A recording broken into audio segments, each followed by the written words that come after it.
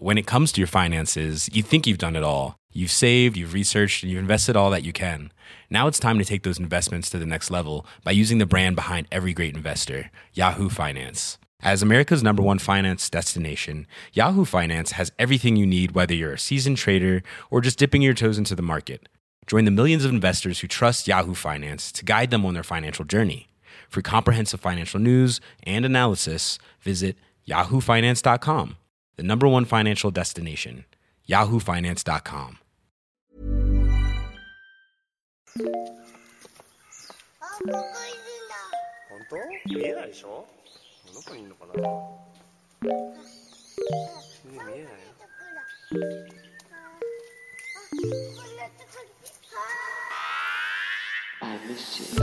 What's good, Internet? Welcome to Waypoint Radio, episode, I don't know. I didn't even look it up. I don't need to look it up. 235, am I right? No. 236. Look on your birth chart. 234. Oh, because you gave me the wrong number a couple times ago. Look on your I chart. gave you the wrong number a couple times ago. B, Monday's episode didn't have a number. That's right. Oh, There see, you that's go. what I was thinking. 234. Yeah. I was like 234. 235. Powerful number, 234. 234. Oh, shit. We have a Yeah. full house today because it is Natalie's last regular episode of Waypoint Radio. We're very much hoping that she will come guest on future episodes as we need her intelligence and lore mastery. But here today, Natalie Watson. Hi and goodbye. Hi and goodbye. Rob Zachney. Talk to you later. We sure he's not a Scorpio? Are we sure? Let me go back to his chart. Patrick Klepek. Look, I just want Rob's clapping powers, honestly. And Danielle Riendo. Aquarius. I don't think people have heard the bit that we did already. I'm getting them ready. You're It's getting called your- reincorporation when it comes in later. This is Nice. foreshadowing. Comedy Yeah, term? I love it. I love it. Oh, If you play the episode on loop, it's like it never ends. Oh, true. It's like Infinite Jest. It's a recursive I got novel. you. Okay. Okay. We are really the infinite jest of podcast. Five-star podcast, fucking 5-star runtime. Kato is here. Hi. Kato showed up. It Also is an Aquarius. Wow, all right. what? Kato showed up. That's a no, meme. it's like Riku. It's like Riku showed up. Not like I wasn't dragging Kato. Kato's always here. I'm always here. We are the ones who honestly. showed up. Kato was here already, honestly. It is Friday, May 10th when you are hearing this. Presumably this is going out tomorrow, I'm guessing, Yeah, right? yeah. We just had a long conversation about astrology, and I'm going to open this podcast with literally the opposite thing. I saw the new Ghost Recon game. Ask me anything about Ghost Recon Breakpoint. are the guns good? Wow, were you at the event?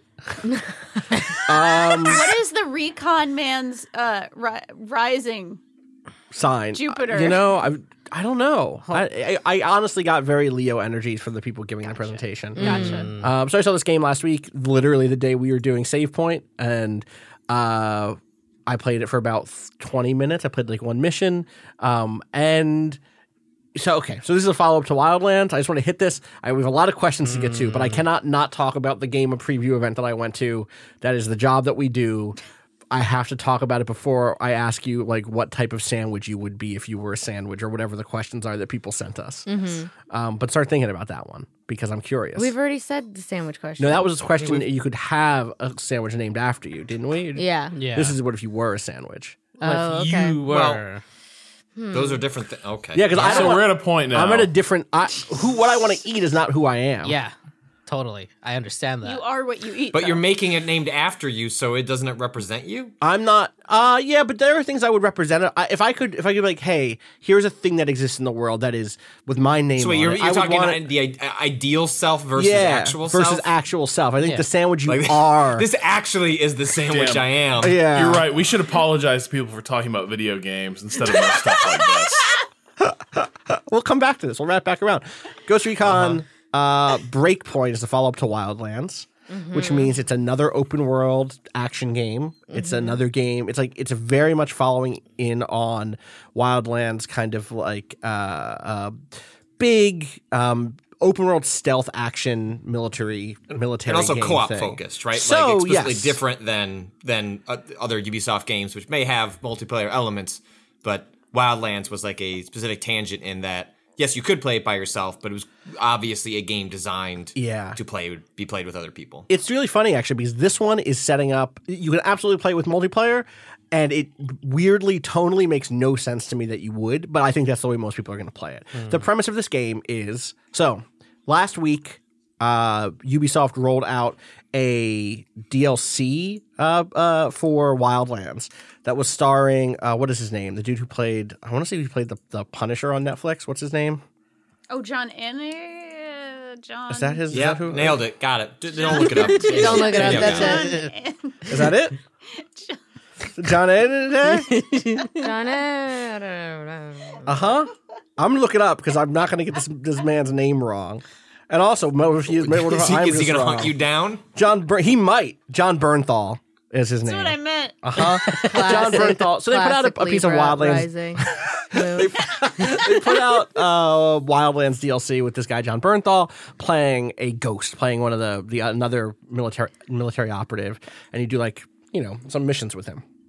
And then today or yesterday, whenever the reveal hit, they revealed he's the bad guy in the next game. No. Which is honestly if this was a series I cared about, if this was like Watch Dogs and they added Watch Dogs 2 DLC, and there was hey, here's a cool character you can play with, and we got an actor you really like. Rami Malek is starring as Mr. Robot in Watch Dogs 2 or whatever. Okay. I don't like Rami Malek all that much, but it would still be that would still be a get. That would be a get though. What's wrong with Rami Malek? Yeah, what the hell is that? Wait. Pause. He did that ad. That ad threw me all the way off, dude. Same. Just that ad. What are you talking about? I can't. That ad endeared is me to fucking Rami great. Malek. I can't. I'm sorry. I can't. What ad? I Hold can't- on. I'm not opposed to him. I'm just saying we can't stand him. What ad Such a is chaotic energy. There was an ad that he did for Mandarin a Oriental. hotel.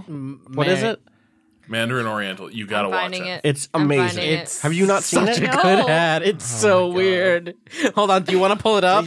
We might What are have we it. Right. doing? This is Hot Mic Morning. This is a podcast. I have it. I'm sending it to you. Give it She to asked me. how the guns were. I could have just said they were good. We could have just moved on. Are they actually good though? They felt okay. My actual Well, answer what is do we that mean by stuff- good? Oh my god. Is the Okay. setting Certainly not morally. All right, we have this ad. We have Here, to- I'm putting it in I'm front very of Someone you. do the sorry that video. I'm not in with the culture in the discourse, but I Oh my do need to see God. this ad. I'm gonna cover up these videos over here. That's fine. Y'all got the link? Yep. Yeah. Do you want to count us in, Natalie? Is there Yeah. going to be an ad? Ready? When I That's say right. Natalie is, but wait, hold on. Yeah, can you establish the rules because you deeply Yeah, do changed not- them the last time we did this. I didn't change them. What happened? Oh, it was past episode. I just missed? said Okay. 3, 2, go, and then I said no. When I first started, Yeah. first time I said I'm gonna go. I said click on 0, and I said 3, 2, 1, 0. No. What did I say? No. You said 3, 2, 0 or something, and we were Oh. like, "What?" Yeah, you skipped a number. By the way, skipped a people who number. go on one are assholes. Austin's mad at me. This is You never go bad. on one. Yeah, one is like it's green light and then you hit the gas. Yeah. Yeah. Yeah. You're not pressing You- the gas on yeah. yellow. Oh, I know what I Well, did. okay, that's I not know how what it I goes did. anyway. I know what I did. I said we're gonna go on 0, and I said 3, 2, 1, go 0. I think. Yeah, no, that tracks. That That's tracks. No, I You said added no. it. I'm gonna do the You count. added I'm gonna something. do I the said count. I'm we're gonna gonna do it. go on go, Austin's gonna do the and I count. said 3, 2, 1, 0, go. There it hate is. I Okay, hate Right. it. something Ready? like that. Yeah, Anyway, totally. Ready? yeah. 3, What are you- 2. What are we you going doing? on? We're on go, which will come after 1, the way it's supposed to go. Oh, I know what I actually did. I You remember. did it twice is the thing. No, This the is like thing, Rashomon with the shittiest thing possible. the thing that I said is we're gonna go on click. How and did I we said even count? 3, I don't know. 2, 1, 0, click. Ready? Yes, I'm ready. Are you ready, Kato? Yeah. Rob and Yeah, Patrick. let's go. 3, 2, 1, go. It's easy. Well,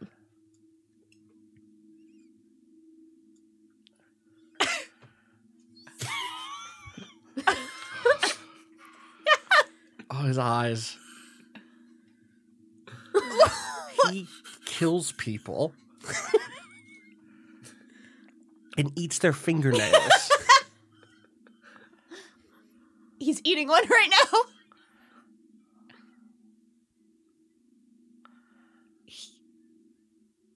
I don't He's like. holding in a fart this whole time. He's trying so hard. This is the worst Tinder bio of all It's time. the fucking worst. Oh, I hate him. Fan of mischief. He's a fan of mischief. This slow zoom in is so god awful. It gives me bad vibes. Oh my man. How many So times do you think they exquisitely shot that? uncomfortable. I hope a bunch. That's I I one want to take. see the cutting room floor too. footage. Give me the Yes. 100 so outtakes. bad. I want to know if did he list other things and other takes that he Yes, liked. 100%. Probably. I think Oh, they it were had probably to just be. like, say Yeah. what you're a fan of. Just say And it. he was just like, And this is just the least disturbing shit they could string together. yeah. Anyway, that's Oh my why we God. can't stand Rami Anyway, my Malek. point is, if it had been Rami He's Malek, going to be a good Bond villain. I'm excited. Oh for it. yeah, totally. Wait, is that announced or you Yeah. just? Yeah. I think. Oh, that's Oh, good. I He's gonna like be a that is good good, yeah. Bond Lime villain. does to Flash.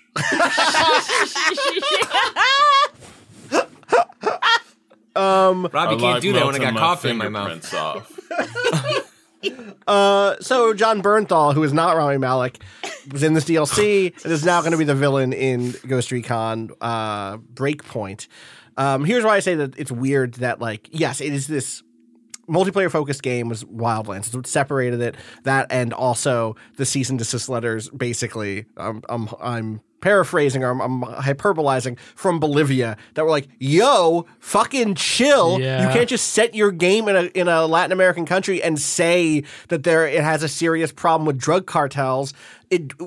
This is fuck off!" And that was a real problem. This game not set in a real place. Okay. Not about taking down a drug cartel. Good. It's now in Jalivia. It's in Jalivia. Okay. No, good. it's on the Auroran Peninsula? Question. It's a fake place. Okay. It's a tech billionaire's island. Okay. Basically, the premise of this game is: what if drones, but bad? So real There's life. a tech billionaire who So built a life. lot of drones to help people by carrying medicine to them and doing, the sort of there's a degree to which this part of it absolutely works for me because they sell you on this dude who is just like tech bro oblivious about what do you mean my technology could be used for bad. It's also just like 4 years too late, you know what I mean? But the premise is fine, that part of it. I mean, except for the part where the way it turns is then John Bernthal, who's a bad guy, good guy. He's you, but he's bad. Love a good anti-hero. Yeah, he takes the drones and goes, these are weapons. I can use these for weapons. So they just put the they put Punisher guns on them. in the game. Do you fly drones? Yeah, of course you fly drones. It's a Ghost Recon game. You're Mr. Drones. I don't know shit about You could Ghost level up Recon and be a games. Mr. Drone if you wanted Mr. to. Drones. True. The reason I say again that there's a disconnect between the multiplayer side and the kind of playing it as a single player is in the single player. I mean, really in the messaging around the game in general, it's about being alone. It's about being being pushed to your break point. Hence the name Breakpoint. It's a game that they're like, this is about survival. This is about, this is not about a pure power fantasy where you are the most powerful thing out there. The ghosts are up against their most powerful foe yet, quote unquote. Congressional oversight. If only. How many snakes can you eat? So, eating is a thing in this Yeah. game. Drinking is a thing in this game. Managing your stamina. Keeping your guns clean. Finding Oh, no. bivouacs. So the thing that they're doing is the same thing that what game did this recently? Red Dead. Where cleaning your guns gives you a buff, but not cleaning them will never bring them down below a weaker thing. But they're trying to make Monster Hunter World, right? They are trying to make Monster Hunter World, but you shoot drones and you shoot private security companies, et cetera. You kind of crash land on this tech island because the tech billionaire's island goes dark. Everyone's like, uh-oh, that's probably bad. That's where he makes the drones. So you get sent in to clean it up and investigate. You get shot down on your way in. And then you have to begin investigating. There's lots of big picture promises that they're making around game structure. You don't get missions. You don't get missions from a handler. It doesn't do the GTA thing where you go to a spot and then a mission starts, or even the Wildlands thing. What you get is information, and the information might be yeah, there's a roboticist we can rescue from a facility in the Northwest Forest or whatever. So you go over and you put a spot on the Northwest Forest, or like maybe it's become a mission, but it doesn't tell you where it is. It doesn't just pop a waypoint on the map automatically. You have to go explore. They're like emphasizing this idea of you versus nature. We talk to all of these special operatives, and all of them say, yeah, the game is good, but it's not as tense and real as it is out there on the ground. Where Do they talk to fucking Bear Grylls? They talk to so the writer is an ex special ops guy. Gotcha. I forget what his name is. Emil, I think, is his name. Emil. I have notes. Emil Deban, who was former Green Beret. So like the vibe that they're going for is something that is at least like, for me, my Dragon's Dogma loving ass, my Monster Hunter World loving ass, like I want to go to a bivouac in the middle of the woods with my friends and decide what to cook and eat before we go on a mission. How influential is that stuff going to be, though? Right? So there's some cool stuff. Like, there's some like in Monster Hunter World, for example, for people who haven't played that, you cannot meaningfully play that game beyond like a pretty early point without investing in buffs. Now, you can. There are higher level players have very specific buffs that they cater to. So like a very specific way they like eat in order to before they go on a mission. What we did, there's kind of just like give me the best generic thing. like generic one that kind of helps all stats and like you can get through the main game pretty fine. So like where does this game fall on like the Monster Hunter Breath of the Wild? Like how integral, because that would make it meaningfully different. Where it's not as far as like a survival game that you download on Steam that people. You have to like manage your 100%. It is the way that so I talked to the creative director on the game, and what he was basically saying was we tried to focus on, with some exceptions, about it being buffs, not about ever being things that take away. Though like wounds are really interesting in this. If you get like knocked down, you get a permanent wound until you can go do a real heal, right? Or you can craft items that can actually heal you and bring your maximum health back up. But like if you get knocked down and Danielle reses me because you're an EMT, that's what you would do. Yep. I will have like one less health bar of my 3 health bars or whatever. I like that. Until you either burn a good healing item that you've crafted, or get back to a camp point with your friends and can spend your downtime action. It's what it looked like anyway. Actually doing that heal. It's not 100% clear how many of those actions you get. It reminded me of like Darkest Dungeon a little bit, where it's like, hey, when everyone gets to the camp, each person in the party gets to do a thing. Do you want to upgrade your gun? Do you want to like make a drink so that you get a stamina boost for this next thing so you can sprint further? There are classes in this game which was not a thing in Wildlands. Kata, did you play some Wildlands? No. Okay. Specifically because of the this is right, yeah. Understandably, right? There are classes in this game, and you pick them at campsites. You can switch between them based on the mission you're about to do. So one of the examples was someone who's basically a breaking and entry specialist who got an ability to cut through wire fences. And so it's like, okay, well, that opens up an entirely new means of attack for this next mission where we're breaching a secure outpost, where we're just going to sneak around the back and literally just cut a hole in this fence and go through that way, versus someone who has like drone specialization. Are you acquiring like stats within each Yes. class? So like You're you leveling can, up, you're getting new abilities. Okay, but you can still switch between them, but you can have like classes that you spent more time in. 100% that. That's what it seems like anyway. Like the idea was, hey, Natalie, you really like explosives, high explosives, so you're going to focus on that class. But then if we get a stealth mission, for that one mission, you're going to like spec out. You're going to switch over to the other class. I'll do it. Thank you. They really want you to think about Rainbow Six Siege. They're like, that's the model. They're going to keep adding classes to this game. They're going to keep adding DLC in that way. The other thing that really separates this from Wildlands, and this is why I brought you up, Kato, is there's loot in this game. Oh, good. The numbers, they go up. Hell yeah. Love good numbers. If I'm being like fully, truly honest, so I bounced really hard off of The Division. This feels like it's fucking eating The Division's lunch to some degree, in that the thing that would make me play The Division, my roommate's deep into The Division right now. When I check in on him, some of the stuff that he likes is pretty unique to The Division. He likes the PvP stuff. He likes the Dark Zones. This doesn't seem to have anything like that, to be clear.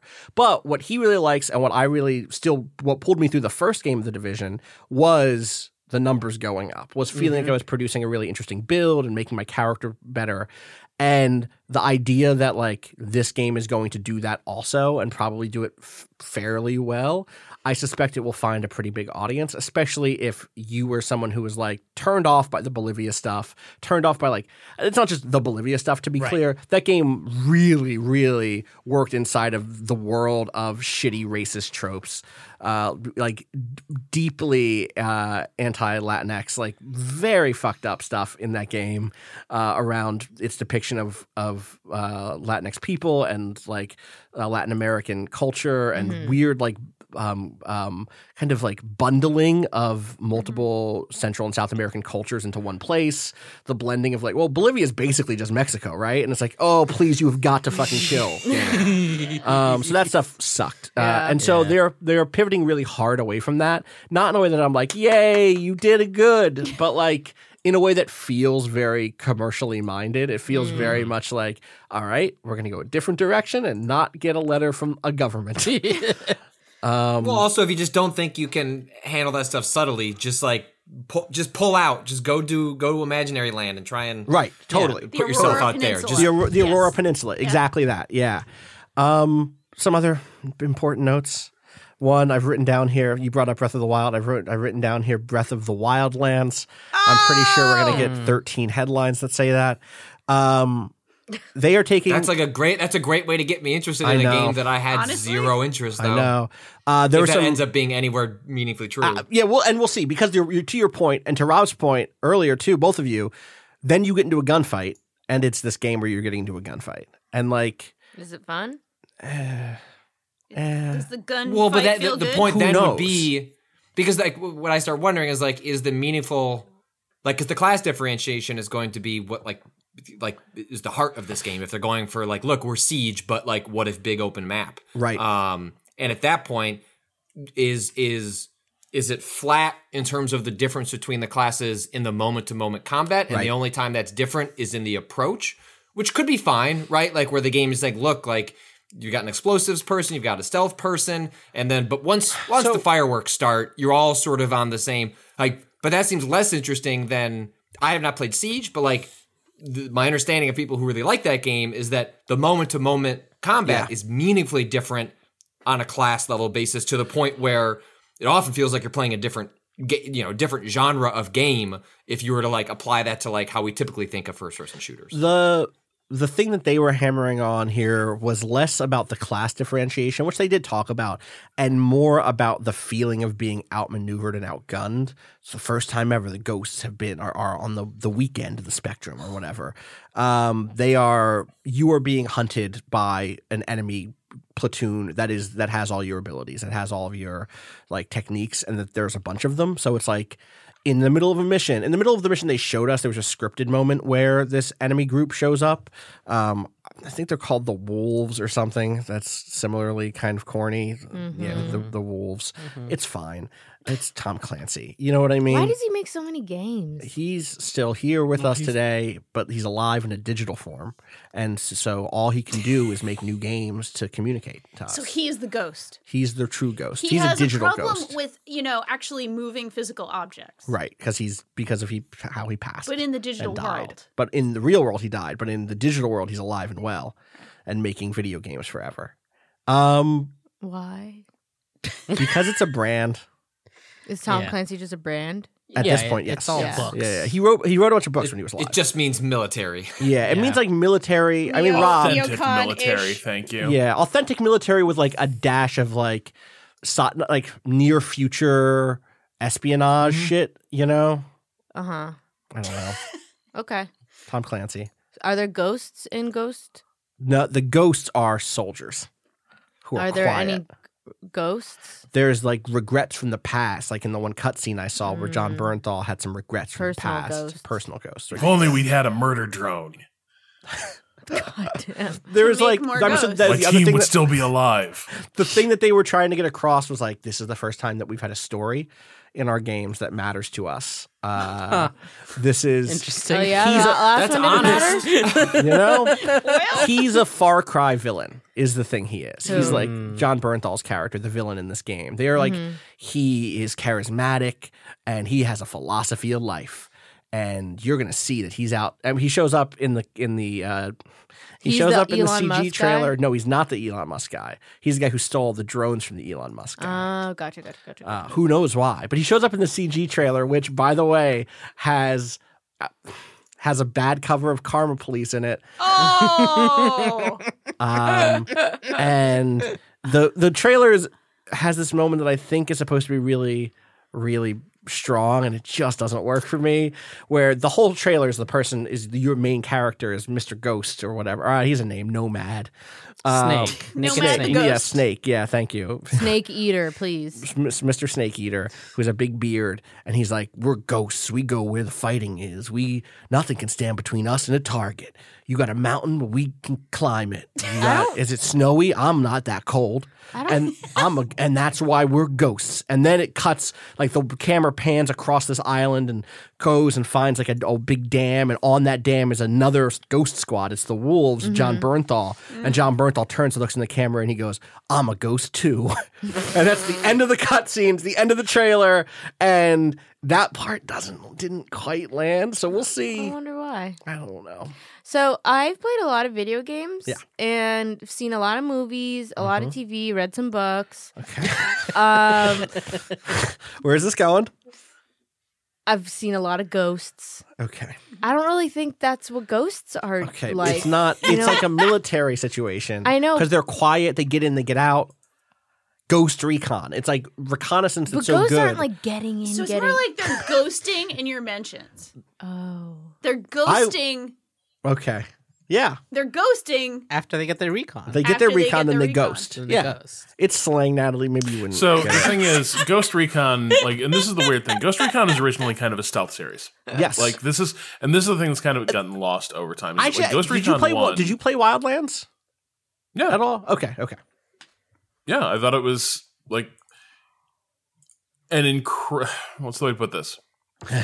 It was an incredible structure of a game built on just a completely rotten foundation. Yeah. But it was spectacular and kind of breathtaking in a way. It was just couldn't help but keep reminding you of how ill-conceived and insensitive the entire thing was. But Ghost Recon 1, if you go back to that, the whole idea was that it was a first-person shooter where, in general, you didn't want to be getting in shootouts. That was the funny thing. The entire game was about setting up engagements in a way that you couldn't possibly lose them or be in any danger. And so it was about sort of scouting out the map and figuring out where the most advantageous moment and position was to open fire from. They were really good games, but I think the funny thing is the big part of it is you were carrying around all these high-tech near-future weapons, and a lot of times the shootouts would last a few seconds at most, with the exception of some really wild missions. And since then, it feels like the entire series, first its solution was, well, we just need more shooting. It needs to be more traditional shooter. Right. And it was sort of moving in more of a military shooter direction. And now we've ended up at this place where they're kind of trying to reinvent it as this open world shooter, but that's both in tension with the other things Ubisoft makes. It's where does this fit? Yeah. But also I think it sits really uneasily with what the Ghost Recon series has tended to be, where you have this idea of you have a tactical puzzle, an environment you're supposed to go into and accomplish a mission. Right. And that allows for some sort of tightness of design, some intent, some specificity. But as you broaden that out and create this open world thing, you begin, you've basically created another shooting gallery theme park, but with all the self-seriousness of Tom Clancy stuff at its worst. And I don't know how, I understand why they would want to be channeling Rainbow Six Siege. I get it. It's very successful. But I don't know. But what Patrick is raising here, though, is Rainbow Six Siege has such small constrained spaces that it's very easy to have really impactful class changes in how they affect each battle. It's a game built around rounds and the sort of structure that imparts.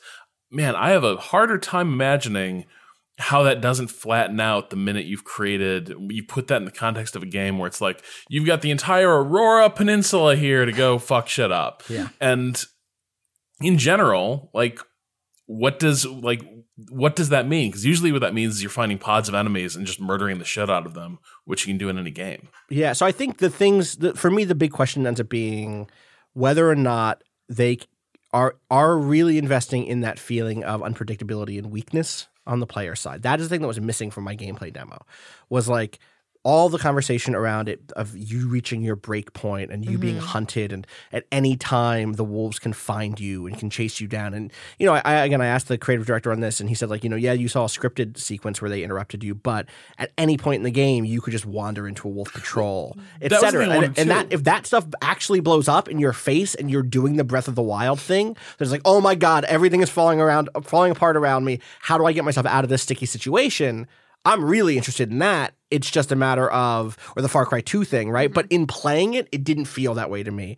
I took hits and the hits hurt. Like, I will say that, like, I was in gunfights and gunfights do feel, and I felt like this was true for Wildlands too. You are not like a walking tank. Yeah, I was going to ask about that. If like the player character feels vulnerable and like weak, and if like if it feels more not realistic, but like you're not some sort of superhuman that can just take 10 shots. It is not just a straight shooter in the sense of a third-person shooter. That's you know, whatever. I mean, I was going to compare it to the Division 2, but the Division 2 was actually, you're pretty paper thin in that too for the first bits of that game. But the Division 1 was a game where I felt like I could kind of stand out in the open. It's a cover-based shooter, but I was still able to manage most gunfights by playing really sloppy. Yeah. Wildlands, I didn't feel that way. And here, again, I played one little tiny mission. Yeah. Being out in the open was a bad place to be, or being swarmed by enemies was a bad place to be. And unlike the Division, it seems like Breakpoint really will punish you from dropping, because your health will get lower and lower as your teammates res you, right? Oh, right.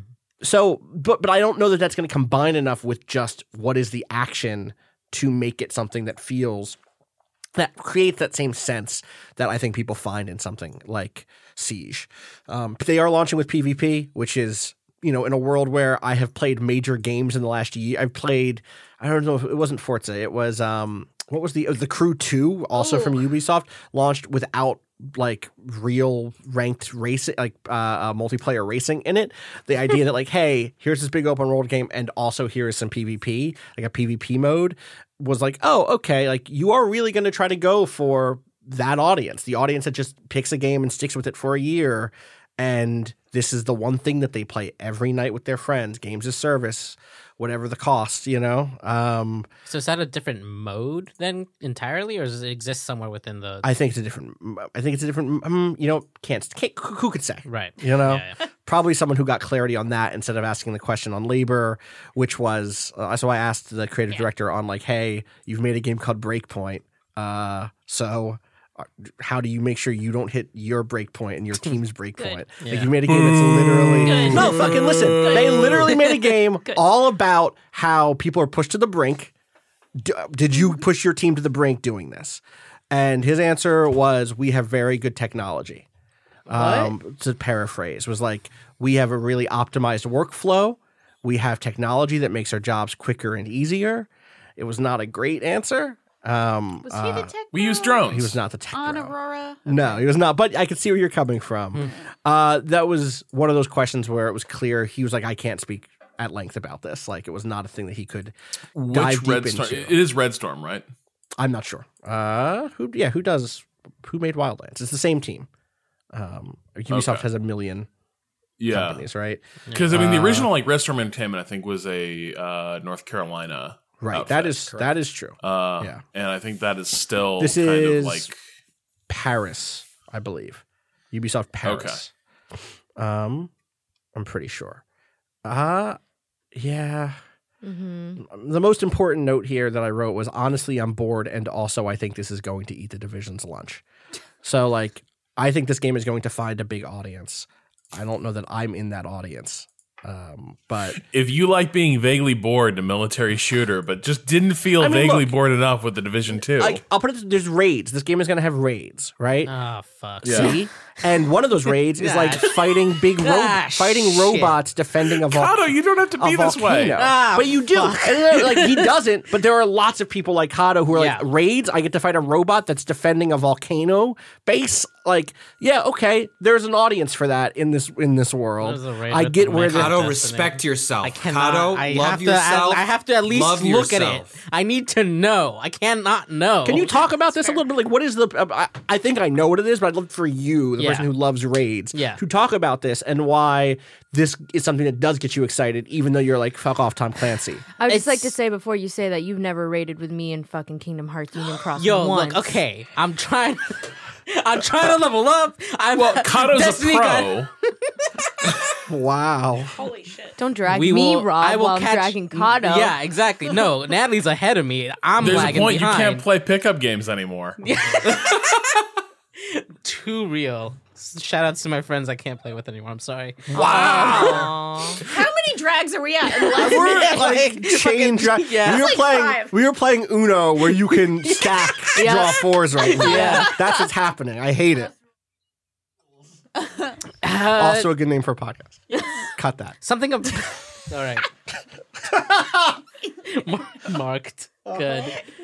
So the thing about raids for me is always that a well-designed one, right, has to take into account the amount of players that it requires, and it always comes that tends to expand the like verbs that you're normally doing to in these games, and don't like on average to like the nth degree, depending on how creative the mechanics can get, and the sense of being in a group and everyone having a set-aside role. The cooperation itself is fun past the point of, like, oh, yeah, it's fun to play with friends when you're just doing, like, regular stuff. And, like, it's a little harder because there's more of us.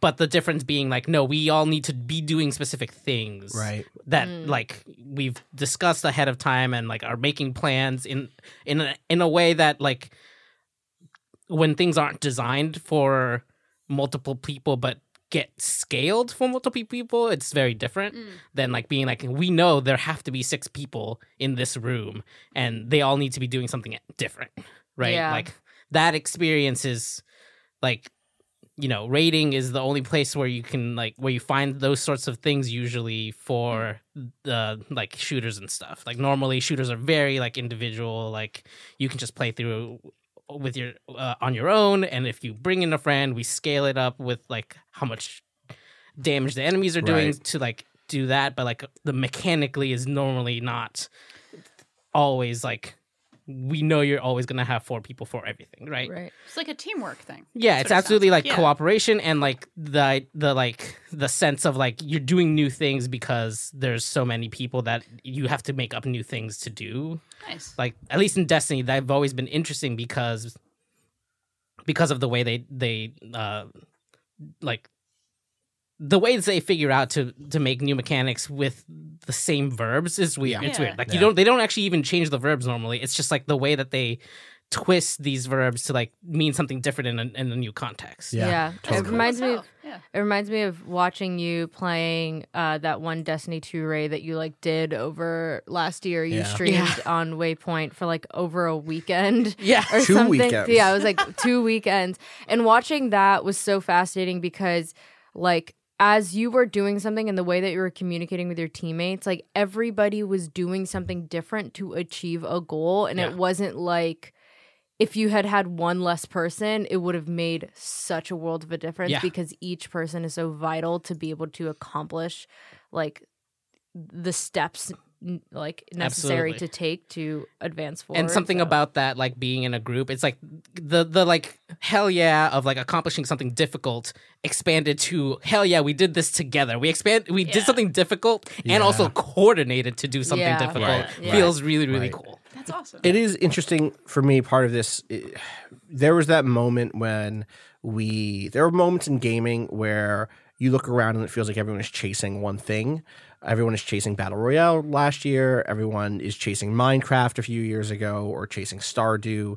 And a decade ago, more than that now, I guess, 11 years ago, but yeah, a decade ago, it was World of Warcraft, right? Yeah. It was this idea of like, hey, MMOs are the future, monthly subscriptions. And that didn't quite come to pass. But it is so fascinating to see the stuff that did blend out into other games, not only from people going, I want to make a Warcraft clone, or I want to make a game that takes some of Warcraft's audience, but partially because language moved through culture in such a way, and I don't just mean words, I mean like gameplay language, where so many people played WoW, that things like the word DPS started to mean something. Yeah. Like things like raids, things like damage over time, like all of these terms that were already existed in games. WoW didn't invent those games or those terms or those ideas, if in a large part. They're not saying that WoW didn't invent certain things, right, but like those key ones were popular but niche. And WoW was such a big success that now games that are aimed at millions of players that are not just kind of niche RPGs or whatever are leaning into those parts of what made WoW successful, or those things that were core to what that game was. And the only reason I bring this up is because it can be so easy to think we've moved out of the realm of influence. And what I'm really curious about is, a decade from now, what are the games that have inherited something from Stardew Valley, have inherited stuff from PUBG and Fortnite, have inherited stuff from Minecraft that we can't even quite anticipate yet. Because a decade ago, looking at Ghost Recon, what I don't think we would have said was this game is eventually going to become a class-based game with raids. That is just like not what we would have. I wouldn't have conceptualized it probably. If you said it to me, I think it would have clicked in place. I'm like, oh, wow, that's a cool idea. Mm-hmm. I'm, I'm 24 and I don't have any spending money, but I'll stare at it at GameStop. But yeah, Rob, it looks like you have something here. I don't know, but I find it really interesting that, 10 years ago, like the place for something like this, partly it is WoW, it's MMOs, but also it's games like Left 4 Dead, where you're doing it on the hardest difficulty, you just have sort of the self-contained campaign of your run with your friends.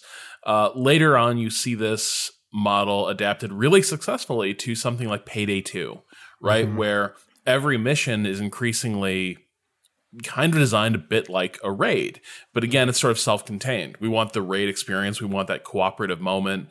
Let's all go and play this mission. What I find so interesting and a little bit menacing, I suppose, about this moment in general is that now you can't you can't just opt in to that experience. You can't just say, I'm going to go play the game where I have that experience. Hey, you guys want to do the jewelry heist in Payday tonight? Let's go give it a shot. Payday 1's jewel heist, not the opening one in Payday 2. Yeah. But yeah, no, totally. But you don't get that as much anymore. Instead, what you get is, okay, this game is going to have raids, so you can have that higher level play.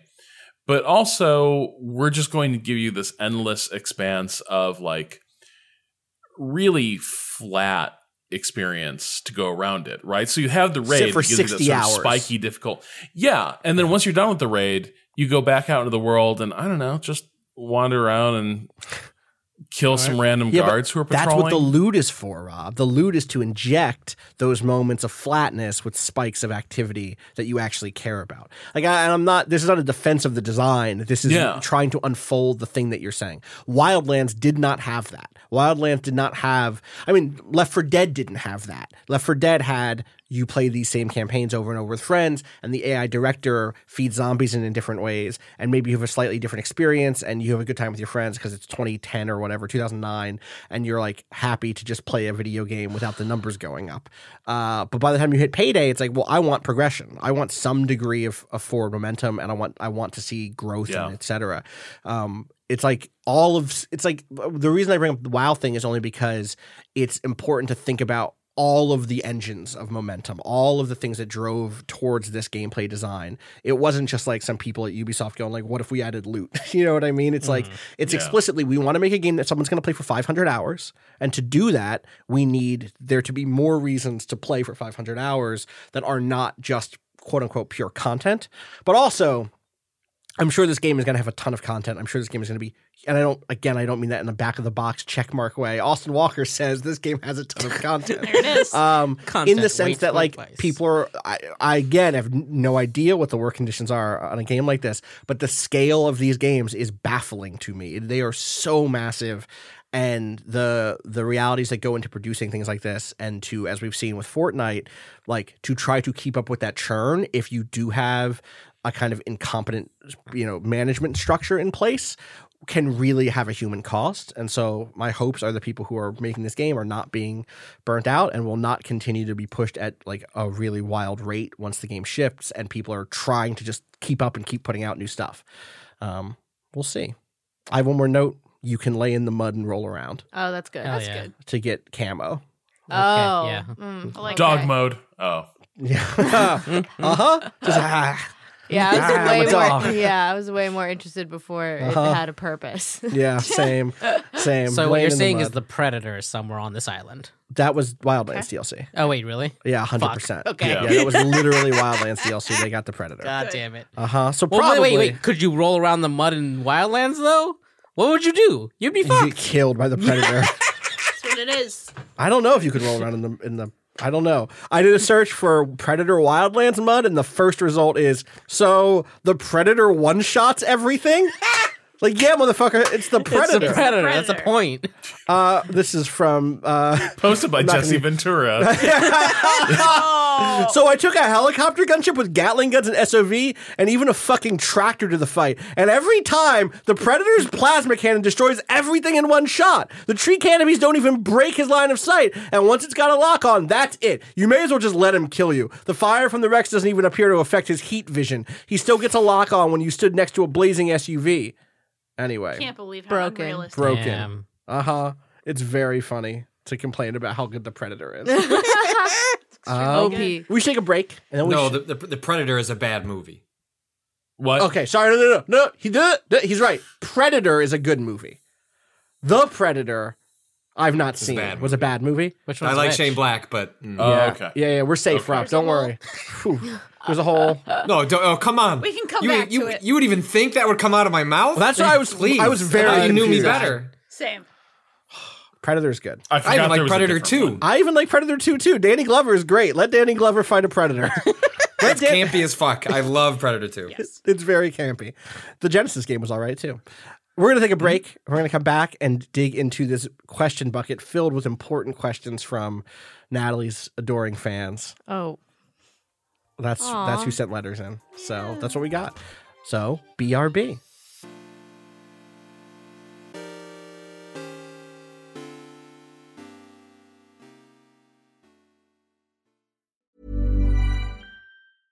When it comes to your finances, you think you've done it all. You've saved, you've researched, and you've invested all that you can.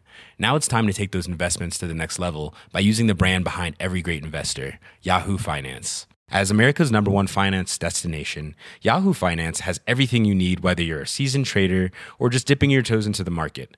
Join the millions of investors who trust Yahoo Finance to guide them on their financial journey. For comprehensive financial news and analysis, visit yahoofinance.com. The #1 financial destination, yahoofinance.com.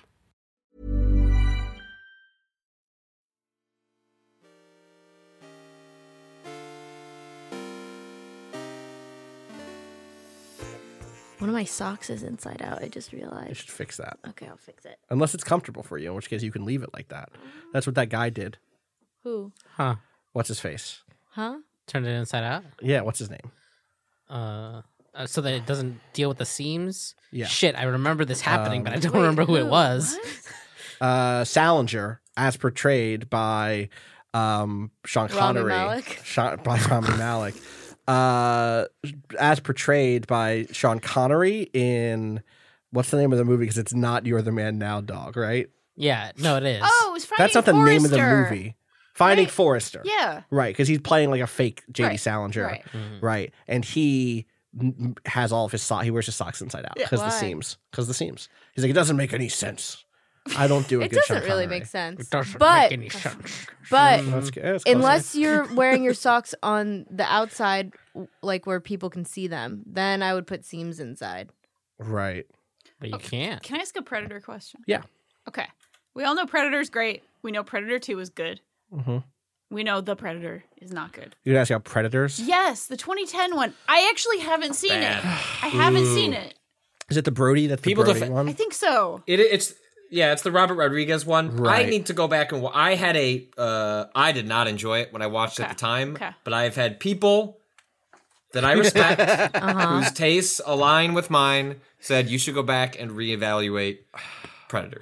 Curious. I I had a hard time Yeah. buying what's his face as Brody? I forget who's the Yeah. But that was part of the pitch of like, no, look in your heart how good that is that he is actually the action lead, and that's part of how you can mentally turn on that movie and find yourself loving it. Okay. And so I have not done it.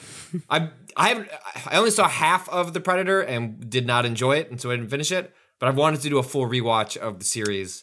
We and should reevaluate start Predators in the a process. podcast where we rewatch old movies and talk about it. That could be. Predator watch. Be good. Uh-huh. And Watch it again Predator. and watch it again. It's like Redditor, but Predator. Like, Oh, I hate that. Yeah, I'm gonna move on. You should rewatch it. I should rewatch it. I had a good time watching that movie in theaters, Predators, but I don't remember if it was good. But I had a good time. Yeah. So Lawrence Fishburne. It's is more in it. It's more Predator 2 than Oh, yeah. Predator 1. sure. Oh, And maybe yeah. I just wasn't like, and Robert Rodriguez has a certain smart, like, it's more Grindhouse era Rodriguez than anything else. Than and Spy Kids. Maybe I was just looking for more. Yeah, honestly, yeah, probably. Okay. Thank you for answering my query. Yeah. There are other questions. Sorry, I'm trying to think of a name of a Predator-based movie rewatch podcast, and I don't have one, but I do have a name for a. There's not one on iTunes. There must There's be. Not just You like guys someone- pre-watch but it? I think there could be one which is about the Predator comics. It's like summarizing Predator comics, and that would be "I ain't got time to read," because the quote is "I ain't got Yeah. time to bleed," but Yes! we'd be reading Ooh, that's a good one. comics. Good. Anyway, AVP is a great arcade video game too. Yes, it One is. of my favorite absolutely, beat 'em ups. absolutely. Yes, it is. Let me buy it separately. I don't want to buy that goddamn monstrosity. Seriously. If you have questions, you can send them in to gaming@vice.com. That's the website that we work for. And you can send emails there. It's not even a. What's up? What's wrong? That's just. Luna writes in and says, Natalie, it was great having you on the pod, and I'm going to miss your presence. I wanted to know what was your favorite part of diving into Kingdom Hearts for lore reasons. Whatever you do next, let your heart be your guiding key. I'm gonna cry Starting it off again. Uh-huh. I felt like we should just dive in. Yeah. I'm glad we still have the tissues here from last pod. Uh-huh. Also, shout out Staccato for editing so seamlessly my sobs out of the last pod. I listened back to that whole thing. I was like, it didn't even sound like I cried once. So shout outs to you. let the record show. Not Yeah. Not true. Not accurate. Fixed in post. Yeah, fixed in post. I think my favorite part about diving into Kingdom Hearts was just how I guess it was the fact that it turned out to be something I could completely fall in love with. I think one of my favorite parts about diving into Kingdom Hearts is like every time I had a question and would find an answer, it would lead me to another question, which is like there are games that I've had questions about that the questions feel like they have final answers and that it feels kind of resolute, but so much of Kingdom Hearts feels like building up to something and building around something that we don't necessarily know yet. Yeah. And so the fact that each question I could ask would lead me to a question about someone. It wasn't like, okay, so what does this mean all the time? Although I was always asking that. But it was like, okay, so what does this what does this have to do with this person, or how is this other person involved, or how does this engage with the sort of dynamic that we have here?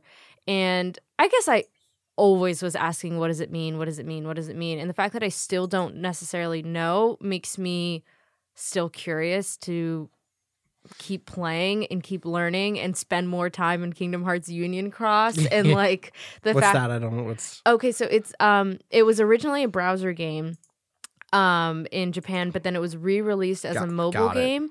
And basically you play as a dandelion, and the dandelions are basically an army that was started So by it's like Ghost one Yes.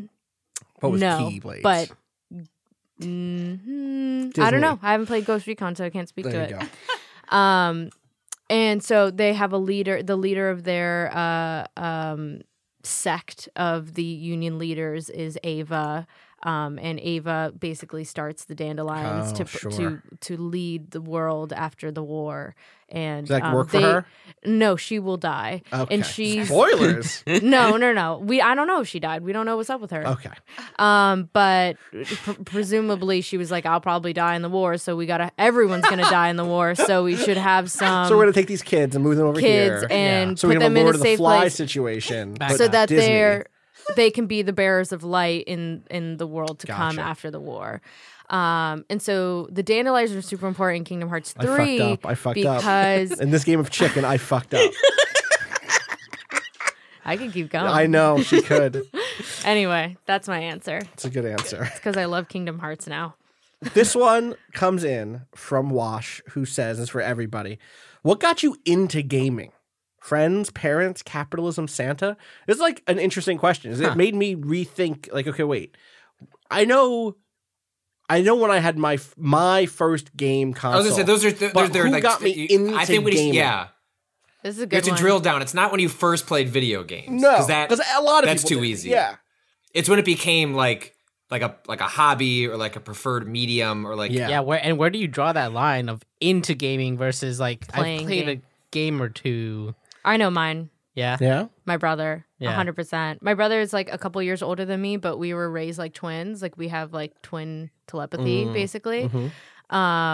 And we just spent all of our time playing games together. And he loved games so much and loved like thinking of like alternate worlds that like exist within universes. And he was like such a like creator that it made me be like, oh my god, games have such a potential for like inspiring creativity because I can see it in my brother. So it's my brother. Shout out to you. Love shout out you. to your brother. I can't point to a person, but I can definitely point to a time Sure. and a vibe, Yeah. general vibe. And it was definitely high school because that's when, this is going to sound weird and gendered, but in the 90s, a lot of times, a lot of boys would keep playing games and I kept playing games and none of my friends who are women were playing games anymore. And I was just like, I love them so much. And what you said about your brother feeling like, oh, there's all these worlds that you can sort of engage in, that completely got me. And I think like when I was 17 and I got the Dreamcast and I played Shenmue and Jet Grind Radio and a bunch of other games that actually had the first sort of idea of like a living city and like a living world that continued on. I know it didn't, obviously, but like the idea that it continued on without me, that sort of vibe and that sort of general thing is what really hooked me. It went from being like, this is a thing I enjoy and it's fun, to like, I love this. Yeah. And there's something here for me. It's not like I beat the level. It's Yeah. like There's a world. Yeah. There's a whole world here. Totally. It's a bunch of things for me. Like it's hard to drill in because it's like, do I say it's my grandparents on my mom's side who got me a Nintendo, which let me sit with games whenever I wanted to and play them over and over? Yeah. Was it my dad's family? My Uncle Tim like gave me a bunch of NES games. Like I would have only had Mario at first if it was just my grandparents on my mom's side. Yeah. My Uncle Tim is the one who was like, here, you can have a bunch of these old NES games. Yes. Was it my parents themselves who like urged me on to think about things like the worlds in the games and to talk to them about why I liked game 1 versus game 2 and like start immediately having conversations about these things in a slightly more, I mean, you know, I was a little kid, so I wasn't doing deep games crit or anything, but like there was an important, my dad asked me once, like, why do I like the Genesis version of Aladdin more than the Super Nintendo version of Aladdin? Oh, that's interesting. And I was, 12 or something. And I was like, okay, I have to figure out how to answer that question because I know it's true in my heart what I like more. But how do I actually say that to somebody that isn't just like... It's like an elaborate version of this morning. I was walking with Jessica and the wind, or like there were petals that had fallen on the ground but were clearly not from flowers. And I asked her, she was like, those flowers on the ground. I was like, well, where'd they come from? And just like a that's so profound good. look on her face of like... just, and she looks at me like, I don't know. And I was like, well, think about it. Where could they have come from? And then the wind came through, so and she good. goes, the wind. And I was like, you're right. And knocked it from the tree. Like a very funny, It's so cute. 2-year-old version of your 12-year-old question. Totally, though, That's right? very Those cute. moments are rad, and I was surrounded by people who encouraged me to think about those. I had a babysitter named Raina who had a brother named Man, and he was like he was a gamer. He was this like absolute gamer who had a Neo Geo. He had like a Sega CD. He had like all the stuff that was like, yo, this is for real cool shit. And also he would also be the person who was like, you should rent Rescue Rangers and bring it over on Nintendo and we could beat Rescue Rangers so that I know all the secrets about Rescue Rangers. And so like small things like that like were people who were already into it. My dad, for that sake, I've told this story before, but like my dad owned an Intellivision and like loved video games even before I really did. And obviously like, as he got older, they became less of a thing in his life. But I grew up playing Intellivision with him and then Sega Genesis and playing Joe Montana football with him and playing, eventually we were a Game Day family, not a Madden family for years. I mean, at this point, we're a Madden family. Game Day was great on early PS1. 99 Studios for life, baby. Yes, absolutely. So like we were playing all that stuff, but like I think about playing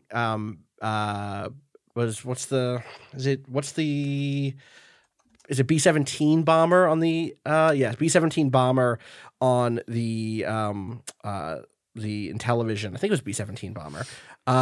Which was just this game that was about flying bombing runs into the continent from England, and you had to like measure out how much fuel you brought to make and versus how many bombs you had and like what the weight of the plane was. Very simple game where you're like you could be on the tail guns or the side guns, like you have to try to like protect the bomber as you get there and then do the bombing run. And it had this it was like a run-based game. Like a lot of games were run-based games at the time, but it was like how far out can you get, how much damage to the Nazis can you do, and can you get back safe home? And I just had like so much fun because there were so many elements to, even at that age, put myself into. Like the right tail or the right, the gun on the east side of the plane is knocked out, but we only have the left and the back side.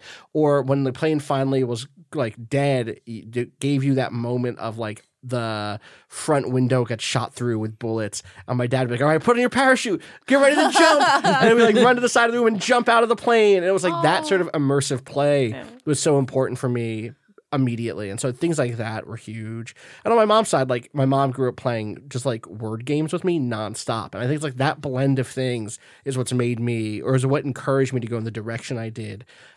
Both as like a writer and a critic, but also as someone who just loved games. So it's like what got me in was I was surrounded by people who liked games and who thought that games were valuable and who didn't demean them. And that's was really good. I had a lot of friends whose parents hated that they played games.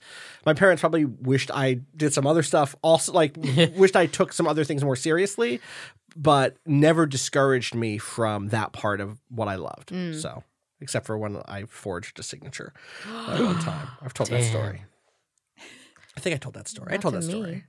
You can tell me later. I'll tell you later.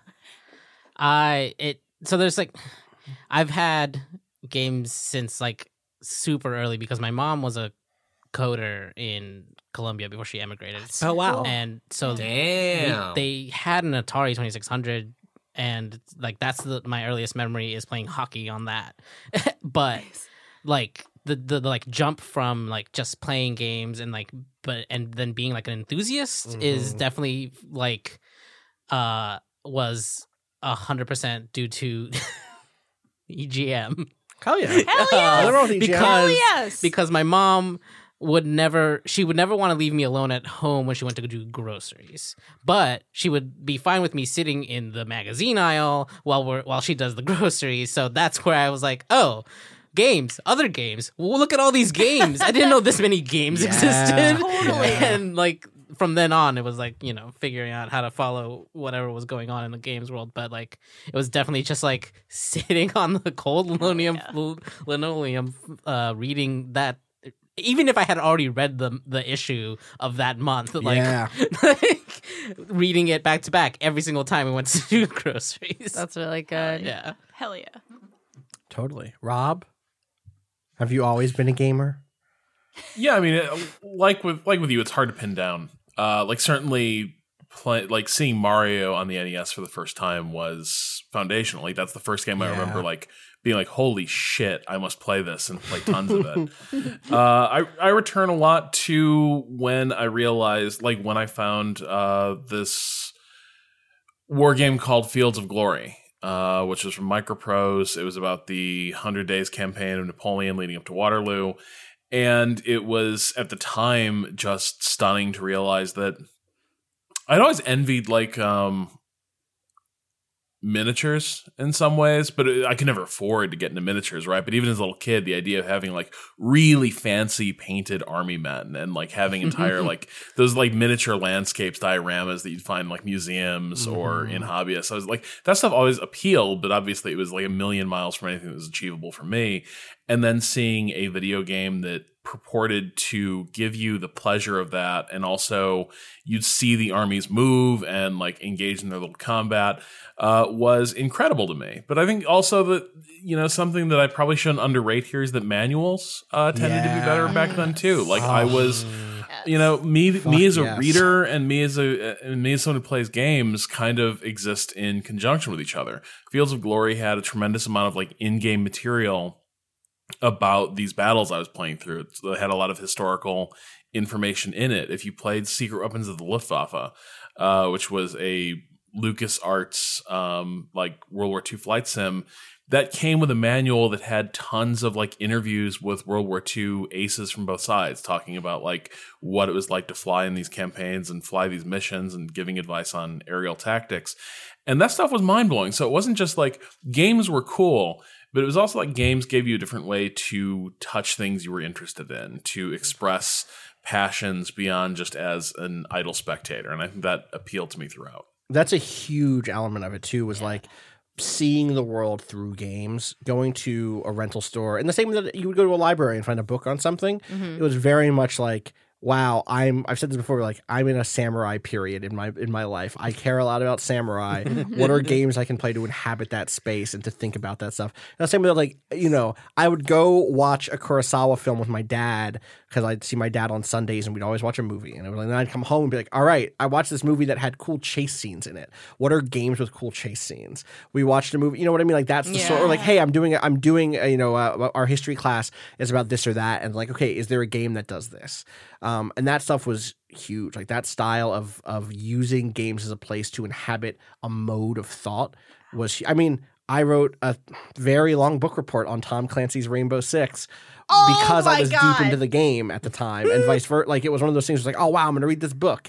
This huge. I was like the hardbound, you know, huge copy with the terrible, like all the flags on the cover. The game opens. John Clark and Ding Chavez are just on a plane flying to England for where they're going to found the Rainbow Six anti-terrorist organization. But holy shit, just on this plane is a terrorist who tries to hijack it. And Ding and John look at each other and like, no way is this shit going down on our plane.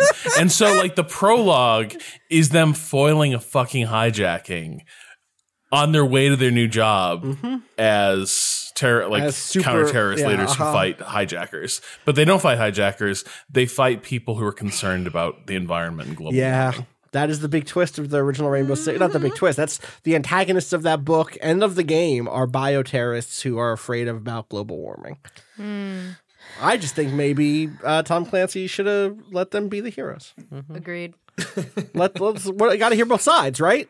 I thought we were supposed to hear both sides. We're not supposed to hear from the people concerned about the future. Okay, I guess not. The youth are very concerned about that. We brought up a couple times there some questions about alternate universes and imagining. Wait, other Patrick worlds. didn't do his. Did Patrick not do his? I don't think so. Oh, I did not. Patrick. He only talks about Jessica. You're right. That's how that works. That's fine. Patrick, how did you get into video games? A lot of answers are like I cannot extract video games from like growing up because they were just sort of always there. I like Austin lived in a household that didn't stigmatize them. In fact, like part of the reason we became the house that everyone wanted to hang out with was because you want to watch Beavis and Butthead, you want to watch South Park, you want to play video games. Like some of my parents weren't paying attention. They just trusted us a lot more than the other parents did. And it's something that I think about a lot when like raising my own kid, is just trusting the judgment of your children a little more than having to orally paternalize them. And, but it's like, I could pick so many different moments. It's like, I'm like Kato. Like I sat in, my parents similarly left me in the magazine aisle reading EGM. That's where I went from the moment of, you just go to the Blockbuster or the Family Video and just, shit, there are new games? Like, how does that even work? And then realizing it's an industry. I didn't know what that word meant, but like that was the realization that like there was mechanisms beyond just, I don't know, they went in the back and put out new games because they felt like it. Right. And, was it, realistically, it's more or less my parents is like where that takes, like it's me as a 13-year-old walking into my parents' bedroom and saying, hey, so there's a video game conference in Atlanta that I can get an underage badge for, and I'm going to go hang out with a bunch of people who are in their early 20s in college. And my dad being like, could you leave the room for a moment? And then my parents looking at each other, and he's like, well, I could just make a business trip out to Atlanta and I'll go with him. Aww. And like my dad taking me to E3 1998 in Atlanta and like nurturing that stuff in a way that he never understood, but like is absolute, like allowed me, like gave me the space to like conceive that like, oh, this could be something I do with my life, even though I didn't think of it at the time. But like if I'm like super specific, I was trying to think of other things, is that the moment where I was using the little spare money I had to import a Japanese Dance Dance Revolution. Yes. Yeah, that's your in. Yes. You're in. Yeah. Yes. Because at the point that I was then using like my knowledge of EGM, early internet, to buy Japanese video games and then using weird hacks to play them on my PlayStation 1, breaking a PlayStation 1 because I did it wrong. You had the little spring? What did you use? What were your... There was the spring. There was also like a Game Shark equivalent that you could put in the parallel port that would allow you to do it.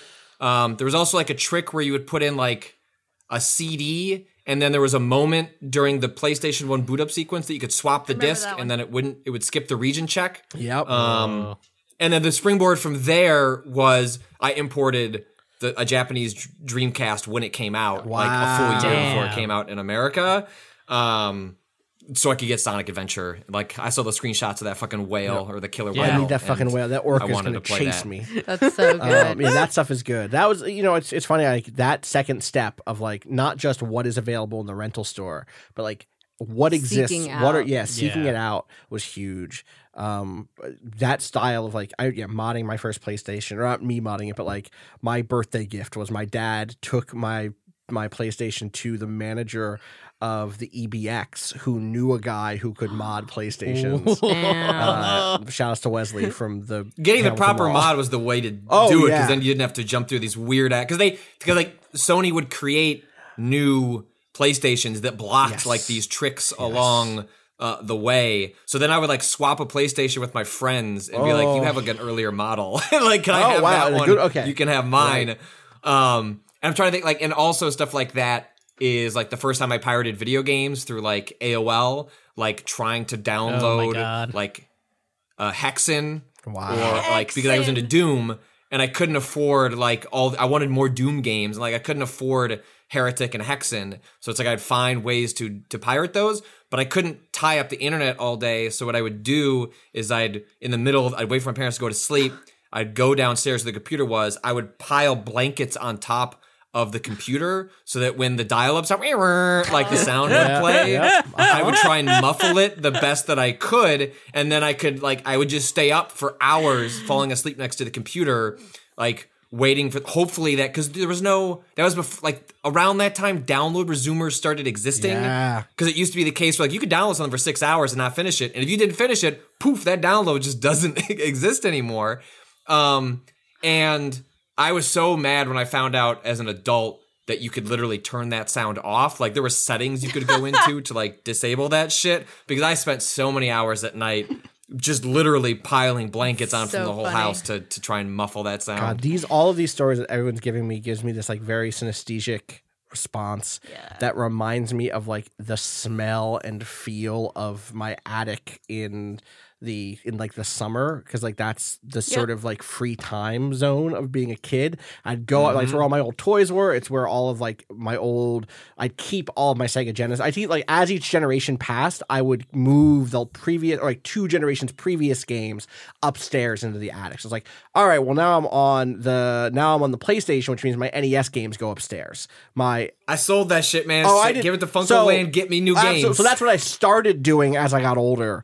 Even at this point, I don't have like a collection of video games. Or what I do have is actually stuff that is now too old to sell. Like I still have NES and Genesis games, but only my favorite ones. Like I absolutely traded shit. I would get a gift in July for my birthday, and then by August it was gone. I'm like, yeah, I beat that. Give me 2/3 the cost to put that towards something else. Things were different back then. You could trade in games and get good value. Yeah. Let me remember the Funko Land sheet. Absolutely, I remember the sheet. You get a sheet, like the 7 pages, the catalog that would tell you like the price of each game. I kept that at home. I would call in, and that was like I would call into Funko Land like headquarters to be like, is this sheet up to date?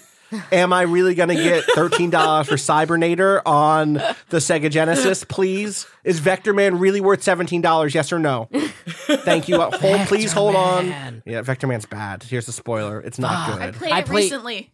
What'd you think? It's really hard. It's really hard. I played Vector Man at my dentist. That's what they had, was a Genesis with Vector Man on it. Man, I have a different relationship with I would have a different relationship with my dentist if I was playing Genesis. My dentist. I also even now. It's true. I also think a big part of like some of the games that had some of the biggest influence on me were actually the humongous entertainment games or edutainment that Nicole Clark actually wrote up a great sort of like retrospective on that went up on the site today. Yep. So check that out. I think those like Freddie Fish, who I never knew was a girl until she wrote this piece. And there's like some really interesting anecdotes in there, and Putt Putt and Spy Fox and my personal fave, Pajama Sam. I remember I have like a distinct memory of eating what are those cookies that are made out of like, it's like marshmallow almost, but they're like in a swirl and they're crunchy on the outside, and then the inside is like kind of like a soft sort of marshmallow. It's like a sugar just a meringue? A meringue. Hell yeah. Yes. That's not a cookie. It's not a cookie. It's like pure sugar. Yeah, but I would just sit in front of the computer playing Pajama Sam, You Are What You Eat, Your Smell of Your Feet or something like that. And I would eat just like piles of meringues and on just like such a sugar high at like 10 Oh my p.m. God. Anyway, so I want to shout out that Wonderful. as well. So happy to hear all these like happy, positive Yeah. vibes, Happy gamer memories. Happy memories. Happy gamer memories. It's really good. As I was saying before, we talked a little bit there, Natalie, about games and alternate universes and like being brought into these other worlds that you could be in. I have a question that has the word alternate universe in it. What would all the Kingdom Hearts characters' jobs be if they were in a non-magical modern day setting? Oh wow. Let's talk about an AU. Let's talk about a modern AU. Sora would be customer service. Okay, like a phone line customer service? Yeah. Yeah. Yeah, because he's just like super personable, loves helping people, True. Loves making friends. He would spend too long on the phone though, and get in trouble by his boss. Yeah. This is if Sora was an adult, obviously, because most of these characters are kids during Kingdom Hearts. That's a big if. Yeah. So that Sora will ever become an adult. Yeah, true. Who else? Riku? What would Riku be doing? Fashion. Really? Wait. Emo band? No, that guy from Wonder. I feel like I could see Aqua at the Demix. Met Gala. You know, putting all that shit behind her and just having a big flowy dress. Yeah. Yeah, but she would be at the Met Gala not because she's like a fashion icon, but she doesn't really like. It's not what she does. It's like Right. she just has incredible taste. She's and style. incidentally a fashion icon because Right. she's just that distinct. Yeah. Yeah. Like Rihanna. Right. Like Rihanna vibes. Yeah. Rihanna is our Aqua. Yeah. Right. Mhm. What about Kyrie? Oh no. Kyrie. What would We Kyrie- can dream anything. We can. I can you dream a give her better the job If that you she can dream it, deserves. Nomura then you can't can hold do us it. back. You can give her the life she deserves. I think Kyrie would be like a teacher. She'd be helping She'd be people, helping wouldn't people. she? Yeah, I think she Yeah. would be. I could see her being like. I think she would just want to be surrounded by people in a way that she's helping them. So that's why I said teacher, because I feel like she could like just like give really good. She's like so kind Yeah. and is like patient, I think, and so she could. She'd be a good like student counselor. Like, Yeah. What do you want to do with your life? Like Kyrie's got to listen to me. So I Yeah. don't know about shit. I don't know shit about shit. But from what y'all have said about Kyrie, I just see underappreciated office manager. Oh, that's awesome. That's like the real. That's like That's the like dark, the dark, yeah. version of what would actually happen. Yeah, Sure. no, you're probably right. if we're actually thinking of what Nomura would imagine for Yeah. Kyrie, that is what would happen. God. Oh, please just make a game that does this, and then it's like just like the Twilight Town stuff in 2, but it's just like everyone's like caught in the dream of the real world. living Yeah. just Oh my boring god. lives. Yeah. Like once. Kingdom Hearts, but The Office. Yeah, 100%. Yeah, literally exactly, that. Literally exactly. that. Kyrie's Pam. Yep. Wow. Riku is. I almost said Dwight. Yeah. Yeah, maybe. I think Andy. Are you sure? Are we sure that Sora isn't Dwight? Oh. No, No. because Sora's the one who gets made Dwight fun of the is most. too antagonistic. I think He's a stick in the Sora. mud. Yeah. Yeah, I think Sora is like. I don't Oh, know. you know what? I think Riku's more of an Oscar. Okay. Oh, yeah. Yeah. Yeah. I can see that. Like, definitely sees himself as like smartest in the Yeah, room. yeah. And but is like very lovable. Mhm. Oscar's way too self-aware. Sora does not know shit about what's going Yeah, on. that's what I'm saying. I said Riku is Oscar. Is Sora Kevin? I was gonna say Kevin. I was gonna say Kevin. Yeah. Yes. Yes. I think I Yes. was gonna say Sora Kevin. absolutely would make a big ass thing of chili and just spill spill that it shit Yes. everywhere. Yes. Yeah. Oh, I hate that. I hate that so much. I hate even thinking about I it. love Kevin. No, I hate that. I hate seeing that specific shot. The gift. the gift shot Of dropping the chili, chili. especially with It's the so voiceover in the sad. back where it's like, I was up all night. I hate it. Oh, it hurts me to hear it. It hurts me deep in my chest. I know, it makes me sad. I think Donald is Andy. Because Donald has a character yeah. arc in which Andy's like super nice and lovable at the beginning, but is a fucking asshole by the end, and we hate. So I think Donald is that. And I don't know, who's Toby? Toby is someone that we all hate and despise. Ansem. Yeah. No, it has to be someone. But, Yeah, but 'cause- yeah. Yeah, I don't know. Anyway, Maybe it doesn't map equally. Yeah. I have another question. This is for everybody. This one comes in from Joaquin, who says, "Hey, Waypoint, to say farewell to the woke gamer," which I didn't. You're not the woke gamer. that's Patrick. Bye, Yeah, that's Patrick. Patrick. Bye, Patrick. Yeah, Ah, also- shit. You said you would Finally. warn us, Patrick. You said you would tell us. We're supposed to get.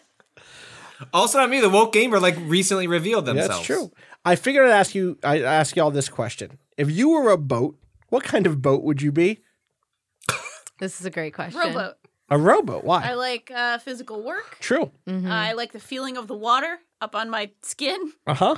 I enjoy good hard work and not necessarily going super fast, but it feels real fast when you're getting. Oh, like when a- you're really going, You're on a really rowboat, you going. can Yeah, feel some it. momentum. Yeah. Mhm. That's a good one. Is a boogie board a boat? Yeah, Yeah. totally. If you want to be one, I'm a this boogie case? board. why? Because I like boogie boards. Okay, great. We've been over this. You don't get to be the thing you That's like. true. No, you're right. You're right. I think you you'll got have to come boogie back. board vibes. Yeah. That's fair. You do. I think you have You're a boogie fun. boy, but Yeah. I want your reasoning that isn't just I like it. Yeah, you got to think about it. It's like. I'll think about it. Come back to Okay, me. think Patrick, about what why are you- you? I know. Oh, I'm a pontoon baby. Pond. I love. Is that the one that you I can like- fish Double. off of? Yeah, with the Yeah. double. Yeah. They're big. double. Like They're you can get a lot of squared people off. on there. Yeah, They're squared off. It's just because this is a party it's a boat. boat, but you don't have to go that fast. No. But like you'll get where you're going. You know, I love pontoon boats. I one day just put some money in my mailbox and I'll buy a pontoon boat. Rob, I know this is a hard question. I love Costco. You can put a lot of things from Costco on it. Can you get a boat from Costco? Oh my god! If a boogie board's a boat, then yes. Yeah, you're right. Okay. Yeah. So, yeah. They do. I don't think they sell. They do sell cars. They do sell cars. Yeah. I Depends on think the there's Costco, I probably think. a Costco that has a boat you could buy. There has to be. And it exists in Florida. Probably. What about you, Rob? Yeah, I mean, So I think If it's not a Yeah. sailboat, it's a lie. I know what it's gonna be. Is it a warship? Schooner. I mean, yes.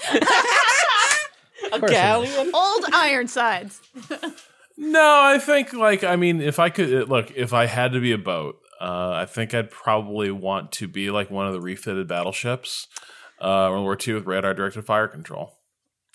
That's just me. You know, What's your reasoning for that? What about you lends itself to this battleship? oh, just it's a battleship, and you sort of have certain expectations for what battleships can and can't do. But then it turns out the battleship is also armed with a cutting edge radar and computing system that allows it to put several rounds on target in the dead of night without any visual aids, and it really allows you to fuck up more traditional battleships. Okay. okay. Except, Yeah. what's yours, Austin? Why do I have to go now? Because I'm still thinking about mine. All right. I'm a houseboat. What's a house? Oh, with the that's nice. With like house on a a boat. house. I'm a house on a boat. Yeah. Put me on the water. I want to be able to leave. I want to be able to go around in the water a little bit. But if I do that, I don't want to go out there too far. I'm not trying to. I'm not just like a boat you live on. I'm a houseboat. Yes. I live on the water. I like to float around a little bit, but mostly it's like comfortable. It's like a little messy. Yeah. I've never seen a houseboat that's in good shape. Honestly, Yeah. Same. Pillows. They have them on the boat because you got to have like small things that are comfortable. You can't put furniture on the houseboat. You can build furniture into the houseboat. Yes. But then you just got to cover it up with pillows and like cushions and like try to make it. It's like not that comfortable, but you make it. Here's a question Yeah, though. Buy your houseboat because a friend of mine lived on a houseboat in Seattle for a little while. While they were when they moved, they were settling down. They're like, "This is my chance. I'm going to live on this houseboat. I'm going to do this." And I mean, this is a specific question, but it's just like plumbing is like a problem. Yeah, you pee off the side on houseboats. Yeah, he for about the better part of a year was going down the street to a restaurant to take care of some business, let's say, because you didn't want to do that on that houseboat. I'm just saying, a houseboat's got. Can you shower? It's got some limitations. Can you shower on the houseboat? Okay, so I've been. And also, here's what I'm going to say. I got some limitations. Not about peeing or taking showers. Okay. But I'm a limited person. I can't be everywhere at once. I can't be everything to everyone. Okay. Yeah. All right? Natalie, we're talking You got to about lean on houseboats, not others to yachts. kind of. Well, no, I was saying. So, my dad had a boat once, and there was a full working bathroom on that shit. No, so there was a bathroom on this boat. You just shouldn't. Why? Because smells. Oh yeah, linger. it gets bad. Because you live there. Yeah, is the yeah, thing, yeah, right? that Yeah. makes sense. Yeah. What I'll say is I would do my best to take care of the bathroom and on the houseboat. That Just was put me. some air fresheners in there. I think you got to do more than that. I think maybe. Yeah, it's a But bit it's of like a. it's lots of throw pillows and throw. You know what I mean? It's Yeah. lots of that. What about a vibe. comfy yacht? I'm not worth a that's- yacht. that's the I don't thing. have that. I would love to live on a comfy yacht, but I know what the fuck I am. I'm not a yacht. I'm a houseboat. That's fine. Okay. It's fine to be a houseboat. I think Are you I'm. just like, yeah, go on. I think I'm a yacht. I think you're a yacht. So I grew Yacht. up. Yacht.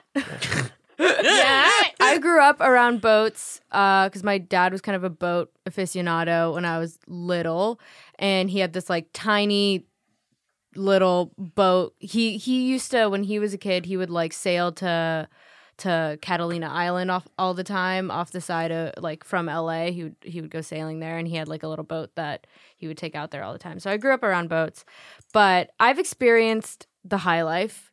I've been on a ginormous yacht once, and that shit is nice. I would want to live on a yacht. But are you a yacht? This is a good. It's question. not. It's not. So if I'm taking into account my sun sign, which is Libra, which does tend to veer towards luxury and will sometimes self-sabotage for the sake of luxurious items, especially like skincare, makeup, like very external. Yeah. Which I do a lot. I spend way too much on fucking skin products. So I think I would have emptied my bank account for a boat and lived on it. A really nice boat with a great plumbing system. Yeah. And maybe hired like someone to maintain and pilot it. Like not like we're working together. Yeah, I got you. Like just another sort of like a second hand where we're like working together that has maybe a little bit more knowledge than me, but it's like the kind of thing where I'm getting trained to the point where I can take care of it on my own. And well, am I the boat? You're the boat. Oh, okay. You are the boat. So somebody else is taking care of you. Oh yeah, I would want to be a yacht. Okay. Yeah. You have a lot of space to move around. You can be fast. People would be like sunbathing on me. Right. And drinking champagne. Yeah. It would just be it would be a relaxed, it wouldn't be like a party yacht. It would be like a relaxed sort of chill yacht where people are just like hanging, chilling. Just chilling. That's who I Good would be answers. as a boat. Good Sounds answers. real nice. Kato, can you figure out why you're a boogie board yet? I mean, I think it's like, I feel like I'm fun, but you don't have to commit to learning how to surf, but it's like a similar feeling, you know? Yeah. Like, easy fun, I guess, is kind of the vibe there. Easy But, fun boat. Yeah. Is there like, no, I feel like everything that's I think small- boogie board is right. Yeah. I think Or like you're a a boogie board because Is I that a think boat? Yeah, We said established yes. we said it's a Come boat. Yes, you ride a wave on it. You so ride a it's wave boat. on it. It's a boat. Put it in the water. You float. It's a boat. It floats. Structure. If If it floats, it's a boat. Sounds to me like just kind of wants to be something you can run a booze cruise off of. No. You could also be a what's the ones that like you go through the bayou on them, like the big propellers on the back. An airfoil? That those are cool. Yeah, That those could are be fun. That's fun. I'm Yeah, trying to it's think of that fun. same vibe. Yeah. Here's a better, different question, but similar in some nature. This comes in from Sam, who says, "Hey team, you all kick and rock ass." What I video love game? to rock ass. I love it. You all kick and rock ass. I love this so. Can we define the second one? No. What video game character would make you're not going to want Just to. know you rock ass. Just know that you rock ass. What video game character would make the best/worst wine, and what would the tasting notes be? Best and worst. Hope you're wine. all good, and I wish Natalie the Rob? best. Aw, thank you, Sam. Rob? Yeah, I need to think about it. Okay. Zaria. Yeah. Zaria, what type of wine? Best or worst? It's quite good. It's simple, Mm-hmm. but very robust. Ooh. Is it Notes white? of Red? raspberry and chocolate. Oh, so a red? A red. Ooh. Okay. Definitely a red. Very, very robust. Simple. Again, this is not like a wine for the finest connoisseur. This is a working people's wine. Okay. I got This is a wine for the people. It's under $20. Under $20, but it's quite good. Yeah. Pairs well with Jesus Christ. I'm a vegetarian. I don't know. Steak. Lamb?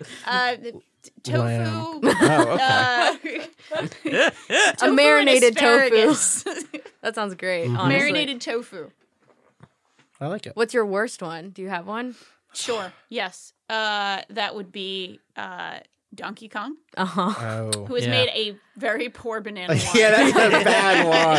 Gross. Didn't go well. Oh, fermented It banana. did not go well. It's no, I And don't when like he this. made it and he gave it to other people, he went, Yeah. And everyone was like, Just think about the monkey booze from Sekiro. Oh, yeah. There it is. Actually. there you it know? is.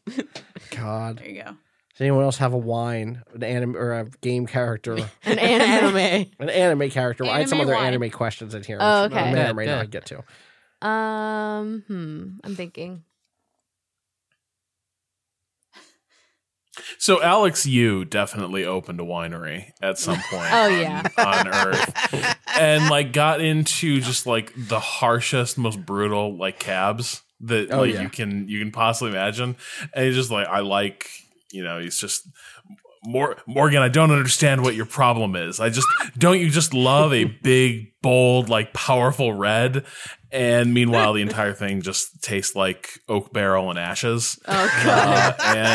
Alex doesn't understand why people aren't like more excited for it. That's a perfect answer.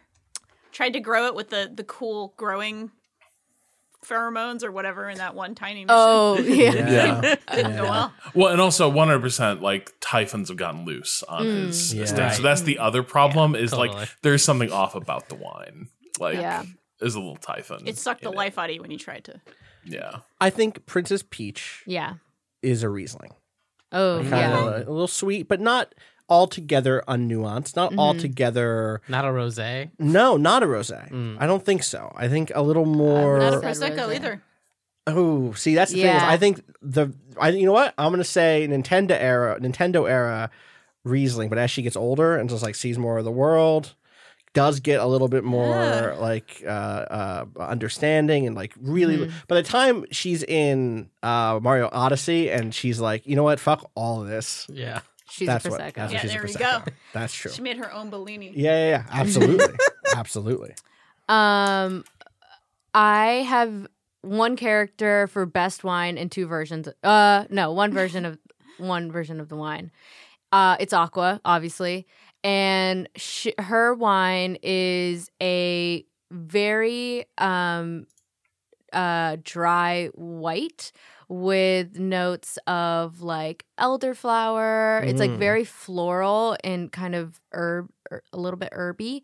Like some foresty notes. And it's just so refreshing. Like you have it on like sort of a hot summer's day and it just feels like ice cold to the palate and it just totally cools you down. That's Aqua. Love it. That sounds good. I want to go for a glass of wine right now. Yeah. What about you, Pat? Do you have one? I don't. You drink wine. What about beer? Could What not. about beer? Kirkland doesn't make one? Oh, God. Knew it was coming. Yeah. Well, next question. Hey, Actually, if they did, my wife would buy it, but they don't. This is a cheap wine. That some Spam writes in and says, "Hey, this is a pretty basic question, but I would love to know what game or game makes you, for any reason, feel like a truly joyous gamer. Love you all, and good luck and love to Natalie." Aw, thank you. Spam? Spam. Oh, Yeah. thank you.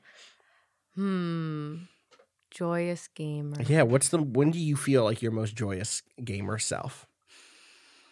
This is a great question. When I get Can we Myth the define- Fallen what is Lords the- running. I What?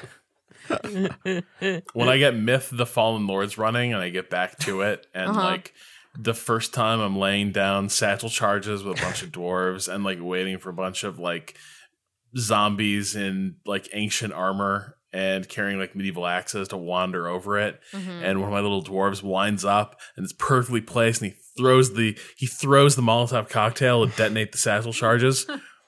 And it extinguishes in mid-flight because it just catches a bad gust of wind and it sort of bounces harmlessly.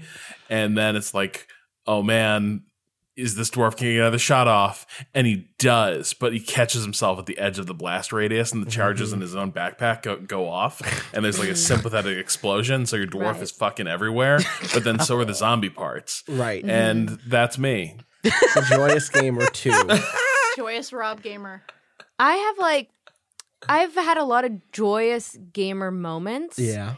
in games that I've had very upset gamer moments. So like Bloodborne, I've had some of the like happiest times, but I've also just wanted to lay down on the floor and cry. And same with games like Apex Legends and like anything that has like loss and like risk. So I wouldn't say any of those. I would say my most consistently joyous gamer game is probably Animal Crossing. Oh, sure. 'Cause I'm just like always like I'm just like in a good mood. You know, I can always just go chat to someone and like have a fun little conversation, or everything's accomplishable. Everything feels like I can I have something to do that will make me happy. So I think it's Animal Crossing. That game feels like home. Yeah. Yeah. My most joyous shit is definitely I think a lot of it's what Rob just described with Myth, which is like I have a plan and it goes wrong. Yes. And I think like for me, like it's those are like the Far Cry 2s, those are the Breath of the Wild. So it's like anything that gives me enough verbs. But if I'm being dead ass honest about just like when playing games, the broad category of games, do I feel the best?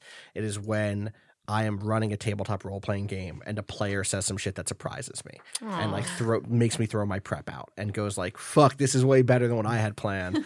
And like, all right, I guess I'll figure out how to do this shit with a train now. I guess we'll figure it out. That is when I'm my most like hyped and just like cheering at, in play for sure. That's good. Yeah. What about you, Kato?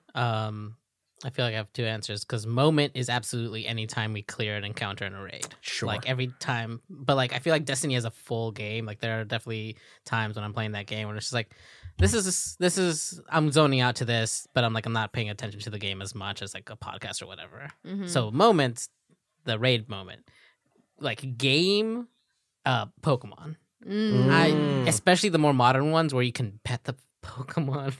Yeah. So fucking cute. Yeah. Fair. Very joyous. Fair. So Fair. good. What about you, Pat?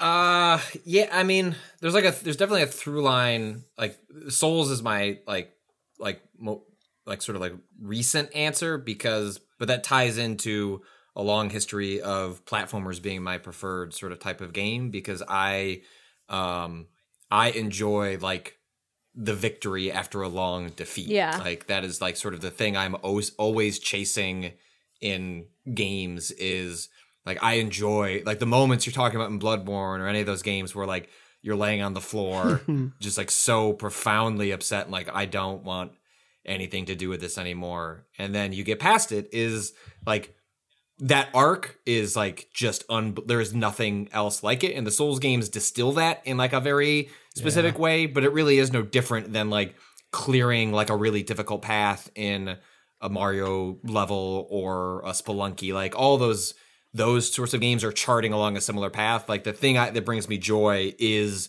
like a wall in front of me and being like, fuck you. Like I'll find my way up the wall and like getting to the top is like the part that brings me like I like being thrown back down and then like getting back up again. And so like games that kind of like scratch at that little itch is always my particular thing. It's like you're at the end of the Ninja Warrior course and it's like the big wall and you have to run up it. And sometimes the first time, even though you have the momentum, you don't get all the way to the top. And then the second time you do it or something, Yeah. You're a Ninja Warrior. See, I feel like in Souls, that's like the first match against a boss goes really well, and you're like, I got this. And then you play it a second time, and it goes very badly. And then you spend 3 hours trying to recapture that casualness you had on the first one. Yeah, totally. Trying to relax, get into it. Yeah. What about you, Danielle? I have a couple. I'll make it quick, though. I'll make them concise. One of the things, as we talked about even earlier, is how much I love immersive worlds and just the sense and the feeling of being in a space, in a place that is amazing and beautiful and or just fascinating and weird. And I think maybe because I've been watching a lot of speedruns of this, but like Wind Waker and Breath of the Wild both do this so well of like, oh, you're out in the open world now and you can go all over the place, but there are actually cool and interesting things. It doesn't feel like the theme park design of like, okay, I'm going to do one of 4 mission types or something. It's like wildly open. Like actually there's a lot of really cool things. That's one of them. Another one is something I sort of wrote about the end of last year, but just sort of how much I love Into the Breach. And now I'm like 1,500 hours in at this point. And like the idea of like waking up, looking at my email, my cat gets on my lap, she's purring, she's like making biscuits on my lap. And I'm like, I start the game and I've got my coffee, my like good ass coffee. And I'm like, I'm ready to seize this day. I'm just going to play a couple rounds because this game makes me feel happy and good and competent. And the third one is just like one specific moment from very recently that I thought was like just a very happy gamer moment for me was playing Hitman on the stream at Save Point, which was so much fun. Having Heather next to me being like my coach. And I was putting her through hell because she was like, no, that's not what I would do. And she's trying to like keep it together. And I'm just like, what if I did this? And it was just like an immersive sim. It's fun. Heather's a friend. It's wonderful. She let me do an armbar on her afterwards. It's true. It was just like a really fun moment check the archive. Yeah, it was just a really fun moment for me of like, oh my God, this is so much of the fun of being at Waypoint is like being able to have these really funny, ridiculous things on stream and enjoy a game. I also really love this type of game. So it was a good one. That's a really good one. There's a quick one from Mason. I just need a yes, no from everyone in the room. You don't have to say anything else. Is a Hot Pocket a Stromboli? Danielle. What's a Stromboli? Yes. It's like a Hot Pocket. Okay. Good to know. Yeah. I'm going to look. Yes. What? Wait, do you people not know what a Stromboli is? I think it like counts. a cannoli. I'm just reminding myself. It's I savory. want to see a clear picture. It's a savory pocket of dough it's like a turnover. that has filling in it. Yes. Oh, it's savory. Yeah, It's savory. yeah. Is it like a calzone? Yes. Yes, It's very similar much so. to a calzone. Very much Yeah. so. Yes. Yeah. Yes. Yes. Yes. I think a calzone is more like a Hot Pocket than a Stromboli is. Yes. I think a calzone is actually Correct. more of like an empanada than. I think an empanada is like a Hot Pocket. But Hot Pockets, look at the shape. Yeah. It's much more of a Stromboli shape than. And also, you have to think about the. No, you're not wrong. The shape is completely different. Mm-hmm. But I think. Oh, they sell these things at Costco. They call them chicken bakes. Yeah, chicken bakes. Costco. Chicken bakes. So, chicken baked Stromboli. Yes. Yeah. I said yes Absolutely. or I no. think it's close enough. Yes. But yes. I think it's close enough. I think That's what it we is. have Patrick ruled. and Rob. Patrick said. I already said What yes. does Rob- I'm in. What does Rob Rob's think? being very quiet. Okay, Rob. Yeah. Thank you. There you go, Mason. There's your answer. What do you think? One more? How are people feeling? Yeah, Yeah. let's get a couple more. Couple more. Friday pod. Let's just be quick. Pick. All right, here we go. Let's pick Then one. this is Like, this go is fast. the one. The lightning Here we round. go. This is Sonic from time, baby. Aliana, who says, "This question is for Nat. Can I please join your guild in Kingdom Hearts Union Cross?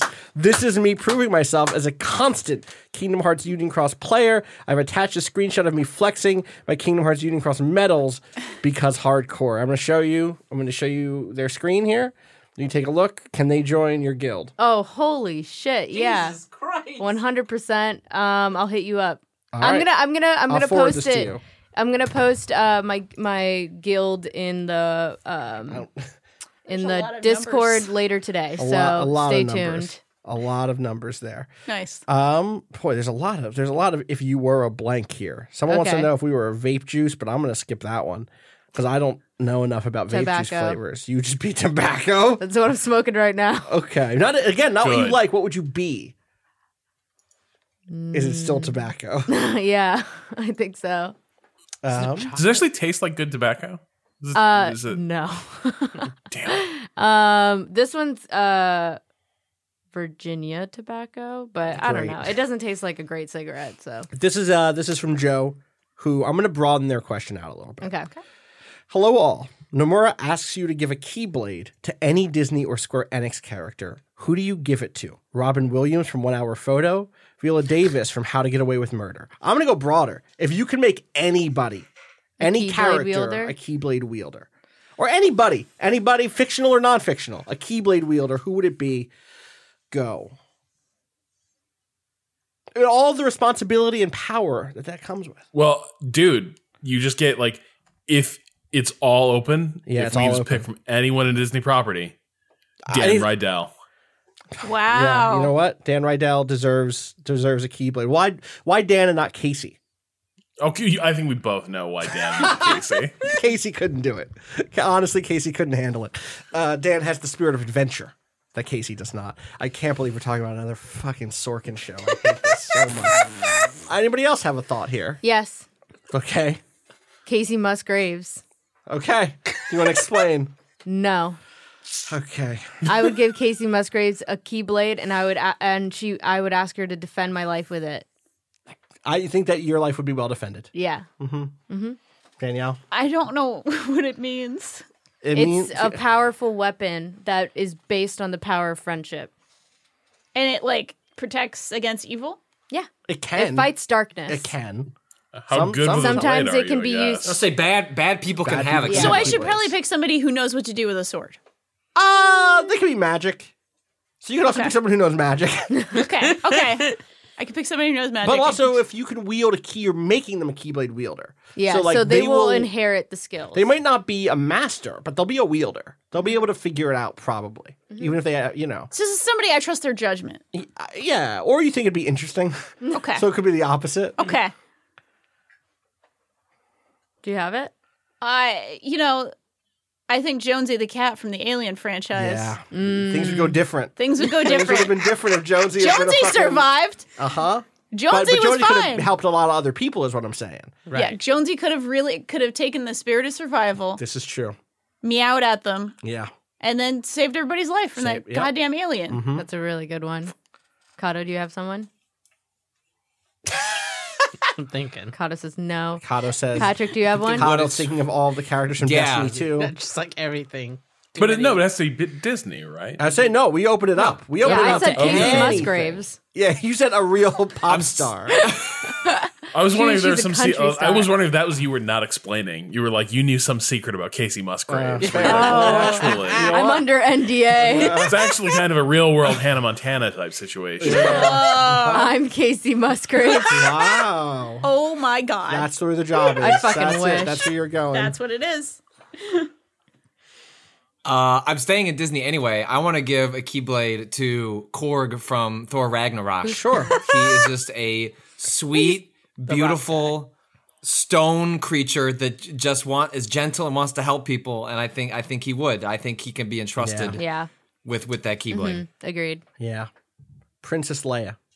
Very good one. I think she would have a fucking dope Keyblade, 1. Yes. 2, we know she knows how to use the Force. Yes. I think having someone who like knows how to use the Force and also has a Keyblade would be very powerful Yes, indeed. 100%. I like that one. Good one. Yeah. Rob? Bro, how does she breathe in space? Fuck up, because she has a Keyblade. Magic! Because she has a Keyblade. Yeah, because she has the That's what Force. Ryan Johnson will reveal Yeah. later. Actually, God, Midichlorians. please, Kingdom Hearts 4. Please. Put Put in Princess Leia. Yes. Give her a Keyblade. please. Oh my god. Please. Yes. This could happen. It could. Sir, no more. it won't. More, sir, Sir, please. please. Rob, do you have one? Oh my god! If that's what replaces KOTOR. Hell yes. In the last analysis, just okay. We're not doing. There's never been another KOTOR game as long as you fucking live. But you want to, yeah, However, we put the Star Wars characters in Kingdom Hearts. Yeah. It's just a lightsaber in the shape of a key. Exactly. Love it. No, there'll be a KOTOR world in Yes. Kingdom Hearts 4. Yes. Key saber. That'd be great because you'd get Donald Duck dressed up like a Jedi and you'd get Goofy dressed up like a Han Solo, like a lovable very rogue. cute. Well, Actually, what was the funny robot HK-47? Yeah. Was that HK-47. Oh. KOTOR's all right. Do you have one, Kato? do a remake? Just give someone a remake of that game at the very least. I'm just circling around Pokemon, so I'm gonna say Pikachu. Yeah, That's right. Give Pikachu a Keyblade. Give Pikachu a Keyblade. He's a detective. He can protect But people. Snorlax is the strongest and helps everyone. That is true. Snorlax is in the way a lot. Have you not my seen God, that have video? you seen that video? What? Oh wow, we can't You do know, this here. shit, Well, I'll we link you can't? some. No, let's, okay, yeah, I'll we link you can't. Snorlax. We've done it before. Later. Yes. So wait, is Snorlax on balance though more of a pain in the ass than he is helpful? Because I always just assumed that he was big and friendly and like when No. No, like, I'm just roused to saying- action he kicks ass. Your encounter with him is that he is blocking your path Yeah, in the game. Because in he's the game. sleeping. Because he's a He's in the way. And then he thinks you're food when you wake him up, so that's why he attacks you. In the movie, See- things go different. Yeah. Is the I've thing to know. got this on my mind because MK was telling me about that exact thing where how Snorlax is in the games. Yeah. As a reason for explaining why there's multiple redundant alarms, and frequently I still have to go wake her up. Wow. Fair. Fair. Good. She just needs you're her pokey flute. Aw. Oh, It's cute. Don't worry. It's good. It's a good cute. thing. Kato, did you think of one? Did you think of a character? Oh, you said Pikachu. Wait, Right. Patrick. Patrick said. No, What? he didn't. Yes, what he was did. Patrick? hang on. Kato Korg. punted. Oh, Korg. though. Okay, I'm Kato sorry. was like, fuck it, Pikachu. But like, there's no conviction there. There definitely wasn't. Kata, look at me in the eyes. Yeah. Which character would you give a Keyblade to? No, keep your eyes on me. You can do this. We can do it. In your heart. Say what's in your heart. May your heart be your your guiding guiding key. Not In your my head. heart, it's a joke because it's Kyrie. Damn. Yeah. You know? Give Kyrie a Keyblade. Actually, though. Let her use it one Please, time. one time. Oh, I'm so mad about everything about that. Everything. All right, one more question. This is for real, the last one. This one comes in from, I have it. There's a whole bunch of questions here. I have a specific one in mind. Someone wrote us about swords twice, but we've already talked about Keyblade. It's basically swords. Here it is. This one comes in from Abdawak, who says, "Hi, Waypoint. If you only had one game that you could put into the Library of Congress for future anthropologically inclined aliens to better understand humanity, what game would it be and why?" Animal Crossing. That's a you good for answer. Everything, Waypoint. Best wishes to you, the joyous gamer, Keyblade Master Extraordinaire, Animal Crossing. Why? Thank you so much. Animal Crossing because 1, friendship. Okay. 2, capitalism. Damn. 3, debt. That's 4, Crushing debt. yeah. crushing debt. 5, No interest though. becoming Landlords. landlords. 6, becoming so wealthy that nothing matters. Wow. 7, cute animals and Yeah. Who are your kind friends? interactions. 8, anthropological study, the museum, Okay. Sure. Art. Yeah. fossils, Songs. songs. KK Slider. Music. let 'em So know music's there. KK Slider. Agriculture Kind of the whole game. Animal Crossing has everything. Has and fishing. And etymology. What's Bugs. etymology? bugs. Entomology. Entomology. Yeah. Vacations, going to the island. Gotta go to the island. And yeah. That's a good answer. That's, Shit. yeah, that's actually a good answer. My immediate thought was not a good answer for the purpose Okay. of like It can be- humanity, your but purpose just like can be whatever you want. well, no, but the purpose was in the question Let was aliens know what's up with humans. Yeah, Oh, but I gotcha. was just like Undertale I think that's a good one, because actually. it's yeah, that's true. Well, they'd have to go through both I guess you know. Would they figure it out? I don't know. I don't know. I don't think they'd figure it out. They'd only attack. They'd only You don't know that. You don't know They'd that have- their if once first they play, you know what? instinct. You're right. Here's what they do. They'd go through, they'd attack, they'd be like, that was an okay game. Then they'd be like, what else do we have in here? Oh, Animal Crossing. They'd play Animal Crossing. They'd be like, I like being friends with cute animals. I don't have to fight them. I wonder if I could, and they'd go back to Undertale with the knowledge they gained from Animal Crossing. And they Yes. wouldn't hurt anyone, and they would do the pacifist playthrough, and then their hearts would open up wide, and then they'd finally be ready to play Kingdom Hearts. Kingdom Hearts. Yeah. Birth by Oh my Sleep. God. Yes. Which is the one I put in there. Oh, yeah? I haven't played it, but I hear it's good. Okay. And so I'm gonna put that one because it has like my favorites in it. So Yeah, all the that's how I faves. want the aliens to know about my faves. Yeah. So that's it. That's a good one. I support that. Thank you. Danielle, do you have one? Well, I wanted to make a case for Into the Breach because it has a lot to do with, Sure. you know, humans are different. We all have very different personalities, skills, gifts, things we're good at on the battlefield and in gifts. life. I thought you said gifts. We all have different we gifts. all have gifts. What's your gift on the battlefield? We sometimes join up with aliens Yeah. in order to defeat a threat. We fuck up a lot. We've ruined More our often fucking than we get planet. anything right, we fuck up. Yeah. But we keep coming back. Damn. It really is about hope, determination. You should play Undertale. Wait, have you never played Undertale?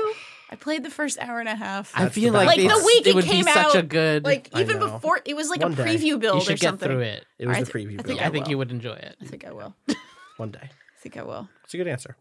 Patrick, Rob? I think I know what Rob's answer might be, but I'm curious. I'm gonna write it down. No, I want to hear your guess. Can you guess first? No, but if I guess, and then he changes it, I'm gonna write it down. That's Here, fine. I'm going to type it to Patrick. I've typed it and I'm showing it Okay. to Natalie. Okay. What is it? Patrick and I should say it at the Say same it at time. the same time. Can I? Yeah. Patrick. Oh. Oh, Well, no, I- yeah, you guys should say it at the same time. Ready? right. When I say go. Oh my God. 1. 1? You started the count at 1? I was going to go 1, 2, 3, go. 4, 5, 6. Let me do 3, it. 2, 1. Okay. 0. This is let Natalie I'll have let you this. have it. You say however you want. 3, 2, 1, 0, go. Oh my, Alpha Centauri. Fuck! That's a better one. Europa Universalis 4. Okay, sure. Yeah. Because I'm thinking What like, did Patrick okay. have?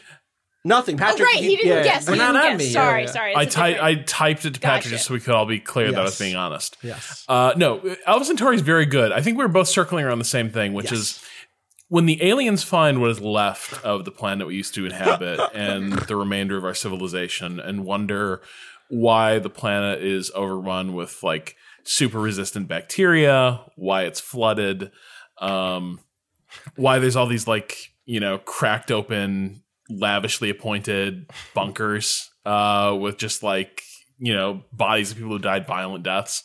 And they're wondering like what happened here. I think Europa Universalis 4 is a good place to like start unpacking that mystery, right? Because Europa Universalis 4 is a game about in large measure the period of time when Europe is beginning to discover a lot of parts of the world that had not been previously aware of or had lost contact with. And it covers how that civilization and those societies encountered the world and its many wonders and many peoples. Yeah. Now you get more on the nose and say Victoria would sort of capture maybe a more critical phase of the story, but I think EU4 kind of explains why these people were the way they were and why they sort of sowed so many like toxic seeds in that period. I'm with you. I think it's a good answer. The reason I think I expected Alpha Centauri, not just because you love it so much, but also because it paints such a specific picture about the unfolding of history or about the way we came to understand our own history unfolding as being motivated by an intersection of material conditions and ideology, and that those things are not that no ideology exists in a vacuum, that there's drift, that there is compromise, and I both mean that in terms of coming to compromises and also compromising as one's own vision, and that we had like just the idea of these differing perspectives coming into conflict and being lived out through the interaction of people is like, and also the ways in which we failed or struggled to engage with our environment directly. I think Alpha Centauri does a good job of that. Even though it's a sci-fi game. I mean, we would be better off if they came and played Alpha Centauri and we're like, oh, these are the people. These specific fictional people were real human beings. We would be telling them a better story about who we were than the actual complete joke of history that we've lived through ourselves. So We are the punchline. we are the punchline. Patrick, what's yours? Well, it seems like a lot of these choices are trying to represent the best of humanity, how we arrive there, an understanding, when really, just put in Postal 2. Just a video game where you can just whip out your dick and piss on things. Because really, what is humanity at the end of the day, if not, honestly, closer to Postal 2 than anything else? You're not wrong. Yeah. Damn. Damn. That's how it be. Did you say Pokemon? What did you say, Kato? No, I said Undertale, but then I came up with a better one, which I have since lost. Oh. Yeah. Just like us. You know? We're all more Don't worry. Kato just edit it into the post file. Like, no, I got it. Hold on. That's really funny. Oh, well, these are all fantastic answers. I'm happy with all of them. Thank you. Yeah. Hold on. Oh my God, Kato, that was such a great pick. Amazing. Glad you remembered that. Good. Thank you. Yeah, Rob. wow. One go. I think on that note, we're going to wrap up here. Thank you. That car horn is for you, Natalie. You're right. Was that you? That was New York?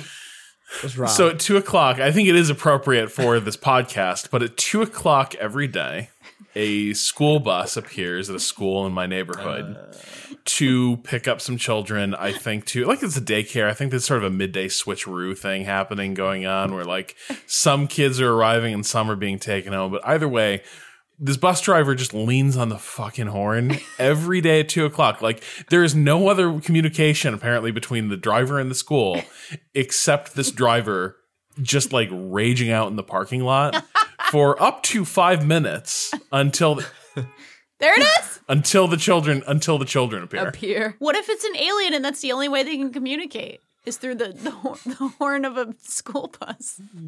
Then we what a should nightmarish have and known. hellish existence. I have no mouth and I must scream. On that note, Natalie, thank you so much for your service, for your leadership as our lore master, and for being part of the Waypoint family. You'll always be part of the Waypoint family. People can find you on Twitter at Natalie Watson. This bus horn is going to kill me. It's the only appropriate send-off. It's true.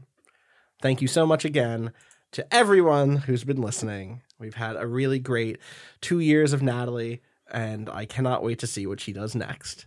You can find the rest of the team on Twitter I'm at Austin Walker. Danielle, how about you? At Danielle R.I. Kato. At @A_Kato_appears. Patrick. At Patrick Klepek. Rob. Beep, beep. Beep. At Rob Zachney. Follow everything that we do here at Vice Games /Waypoint at Twitter. I don't know what to fucking say yet. It's Twitter.com. Twitter.com/Waypoint. Vice.com/games. You can still go to waypoint.vice.com. It will redirect. That's how I'm doing it. Uh-huh. Forever. Forever ever. Waypoint forever. Forever, ever? I fucking hope so. I hope those redirects stay up. We'll see. Mm-hmm. You can also follow Bowen. You can find out more about Bowen, who did the track Miss You off the EP Pale Machine, waypoint.zone/BOEN. Waypoint.zone also should still work, by the way. I think that's it. Natalie, do you want to have the last word? Do you want anything to say? Do you have anything left? I'll just say, because I couldn't say it last pod because I was crying too much, that this has been the most wonderful experience. This has been the most wonderful job. I love you all very, very much. And shout outs to, I'm so lucky to have gotten to have experienced what it's like to be a part of such an incredible community. I'm so happy I got to meet so many of you at PAX this year. I'm so happy that, we were able to do Save Point last weekend and raise over $160,000 for Trans Lifeline. I'm happy we got to do Save Point last year and raise over $60,000 for the Florence Immigration Project. I'm happy we got to do Bloodborne streams. I'm happy we got to demolish Danielle and Kato and Mario Party. Can't even believe it. I can. It was really good. I'm happy for Boat Jazz. I'm happy for Hot Mic Mornings. I'm happy for Breakfast and Battlegrounds. Natalie now trying her best to make me cry. I'm happy for it all. It was all very, very special, and I am going to miss it a lot. Big same. So, love you. Bye. Bye. Do you want to say the thing? What? Bye? Our very catchy sign off. Bye. Thanks for stopping. Bye. Okay, everyone. In the immortal words of Danielle, be good and be good at it. Also peace? Yeah, you did, I did both? both. You did do it all. Okay, peace.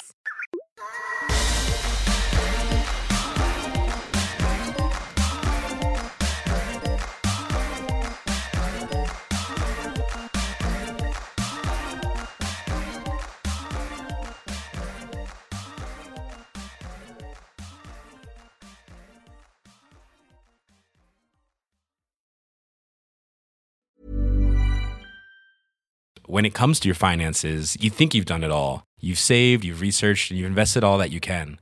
Now it's time to take those investments to the next level by using the brand behind every great investor, Yahoo Finance. As America's #1 finance destination, Yahoo Finance has everything you need, whether you're a seasoned trader or just dipping your toes into the market. Join the millions of investors who trust Yahoo Finance to guide them on their financial journey. For comprehensive financial news and analysis, visit yahoofinance.com, the #1 financial destination, yahoofinance.com.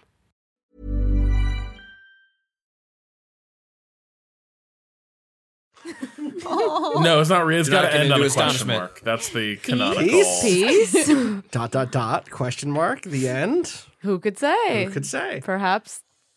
Who could say? Who could say? Who could Honestly. But not everybody knows about the time of day thing. Sure. Right. Yeah, So that's why looking into your birth chart is so crucial because you actually find out a lot more. There you go. And I think Rob has some. Yeah, I'm definite- gonna go to the bathroom. I'll see you guys in a second. I think Rob has What an some. Aquarius. That was an Aquarius thing Big to do. Aquarius. He's gonna go carry some water. You know what I'm saying? He's about to. To the bathroom. He's already been carrying burying it. Yeah, it. he's He's burying He's it. burying it right now. True water True. bearer right there. Uh-huh. I bet you have some Scorpio in your chart. I thought you were And gonna say some- blood. And some Virgo, I bet. Oh yeah. Mm-hmm. I'm getting some. Is there a chart place that you Co-star. recommend? I could do it right now. You could do it right now. Okay. That's Yeah. your magic. I know when I was born because it was a weird time. Oh, Wow, really? Okay, What are I you got caught? 12:06 a.m. What's your Aquarius? Hold on, You're hold on. also an Aquarius, triple Aquarius, Fuck 3 yeah, waves, Aquarius. three water bearers. Ready for this? But also air. Yeah, exactly. February Right. 14, 1989. Airbender. You know, Okay, fuck hold on. it. So Let's do we just- even know let's get all the way in on Earthbenders? this. We got no Okay. Earthbenders in Wait, here. you're the 14th. I'm an. Wait. You were born You're like Earth? an hour No, and I'm a an half air. after We have no me. Earthbenders. Really? You were We like had 11 Danica. on the 13th? We're unbalanced. Tends No. to be, but Something, yeah. Danica's that's Earth. very Yeah, On a good. fire, right? So we've never had an. What's Mike Diver? Yeah, we're gonna have to figure out what Mike I mean, is this why Waypoint Is failed? Scorpio and too much air. Too much air and fire. Wait, what are you? it blew itself 1980. It blew itself out. 1989. Okay. We have no water either. We have no water, no I have earth a lot of Pisces in my chart. in your chart. I have It's some. not my sun, but It's like 12:06 a.m. 12:06. Got you. I have got you. 6 Where were minutes. you birthed? New Jersey. nice. Nice. Jersey boy. Jersey How do you boy. spell I didn't know that? that you were born in Oh, Jersey. I found it. Okay. Yeah, I wasn't. I lived here in Funny. I lived in until I was 4, so I All right. Ready barely for this? remember anything. I'm ready. Ooh. Sound- Okay, Natalie all always right. makes it. I'm worried We're now. looking at charts. Mm. Okay, so your moon sign is Gemini. Gemini. Yeah, which means that let's go into the analysis aspect. Where is it? We're still here, Patrick.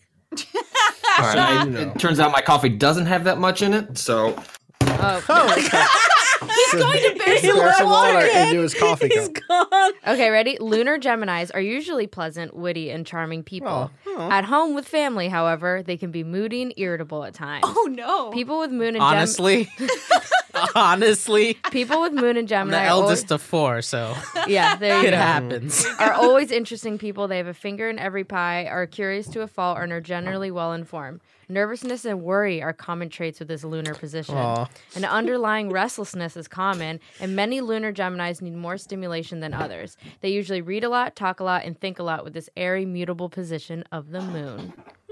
All Their moved homes out. are often a perpetual work in progress.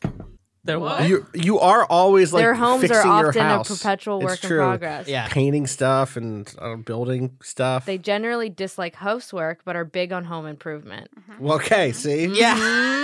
Okay. see right through them. You like How? the big projects. This is fucked up because every time I look at anything Aquarius, I'm like, this doesn't seem right. You gotta keep But digging. this shit. The trick is, you put 13 things on a page. At least 2 of them are going to line up. No, it's because your moon sign rules like your emotions, Okay. and then your wait, right. is this Aquarius saying that I don't like to do house chores? No, that's No, this is Gemini. This is specifically. I was gonna say I love Plato's me birth some chart. house chores. right. Well, see, do you know love, what, okay, I do love you washing dishes. Do you know when you were born? Do you know what time? Like time of day and also city. Well, I know it's February 7th.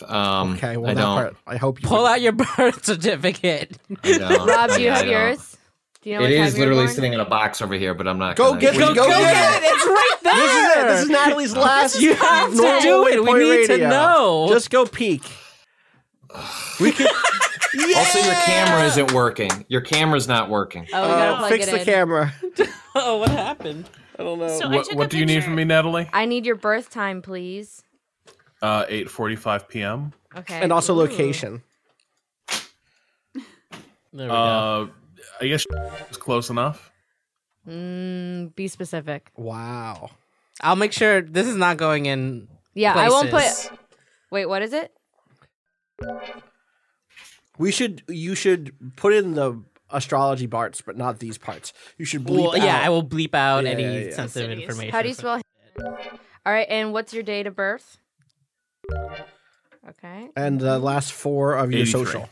Last Mother's part of your maiden credit name. card? Yeah. Yeah. 83. Name of your first Wait, pet. 83? Yep. Okay. This is Rob. I never use it because I've only ever had one pet. You could probably figure that out. I had a Okay. little German Shepherd called Lucas before he Wow. left. I told you every time she looks at the chart, she makes that sound. Okay.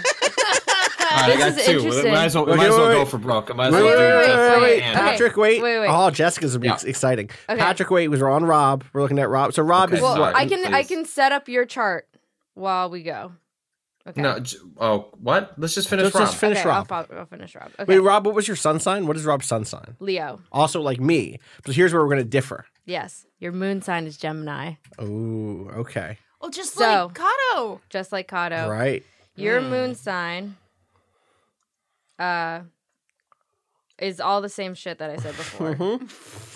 Let me go back. So, like, likes home improvement, hates housework. Yeah. Fucking check. Yeah. There's some other shit in there. I'm sure it was more important than that. Okay, here we go. Reorganizing their homes in little and sometimes big ways seems to make them happy, as lunar Geminis are easily bored by both routine and constancy. Often, this is a reflection of their inner world. The grass is always greener applies here. Inwardly, lunar Geminis are often unsettled. Moon and Gemini parents, oh, you're not a parent yet. Others complicated emotions. Oh, here's a good one. Others complicated emotions in general can be difficult for lunar Geminis to handle. In their families, lunar Geminis often take on the role of organizing get-togethers. They are at their best when they have This isn't me. plenty of What? What? Every time, okay. plenty of things to do beyond routine. Every time you come here, you're like, all right, I got dinner figured out. Hold on. Okay, let Wait. me figure out what we're gonna do for the next 3 days. Moon and Gemini people almost always have a way with words. They are clever and witty, and more often than not can be found chatting with others. They are sociable and friendly and feel comfortable in crowds. Some pay too much attention to what everyone else is doing and lose touch with what they really want to do. Generally, lunar Geminis have 1,000,001 projects going. They're impressionable folk, and their imagination is boundless. Okay, but Do you get some like drag shit? you have What's the your thing that make you rising go, sign. And rising signs are what again? Your rising sign is usually what. It's like how you present. Yes. It's like it's the like your outward sort of self. Yeah. Yeah. So here we go. So your ascendant is in Aquarius. Yeah. How unique and original Aquarius rising natives come across. These individuals are just that, individuals, and they won't let you forget that fact. Often turned to for advice, these natives possess intellectual poise and savvy. They are often curious and quite learned in both science and metaphysics, which is anything that involves advancement of the human race holds much appeal. Where are you reading this from? It's This hard. is why I have an app. I don't trust your website at all. Your website sometimes gets into some language that I don't like. Yeah, no, it can be a little sketch. Well, the app is the app that I have is the best version. You have of a it, different app but than I just me? didn't want to add everyone to my app. That's fair. Yeah. Okay. What's up? Can we talk about Patrick's Yeah, shit? we can go to Patrick's. Patrick, what is your birthday? Yeah. We're going to edit this part out just so you know, Patrick, so you feel safe. Yeah. Oh, Wait, it's I got fine. a completely different result. What did you get? So I'm on astrosofa.com. Y'all going to need a co-star. Maybe that's less prestigious. Like maybe this is like You're going to bargain go to Astro barrel. Like Couch. Well, yeah, like Astro. You put the time in, right? Natalie, you didn't like put I put- AM versus PM or something? no, wait. Let me. I have my whole chart right here. Where? Hell yeah. Where's your time? I got good shit. Moon and Cancer. Okay. Yeah. Yeah. Okay. I'll double check it in my actually good calculator, but for now. Yeah, because what I got was Ascendant Pisces and Moon Leo. And that feels a little bit. I don't know. So your sun and your moon are in Leo. Okay, hold on. According Now to this other one.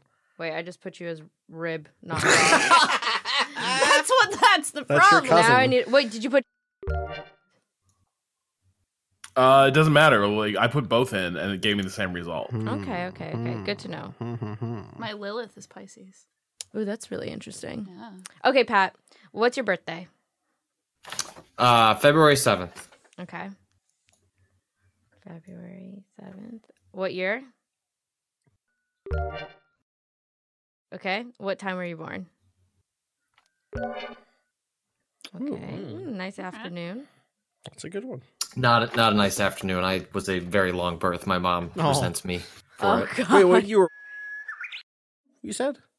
Yeah. Are you double checking my? No, I'm double checking mine. I'm a. Oh, that's interesting. Not the same where day were you or born? anything. Oh. Ooh.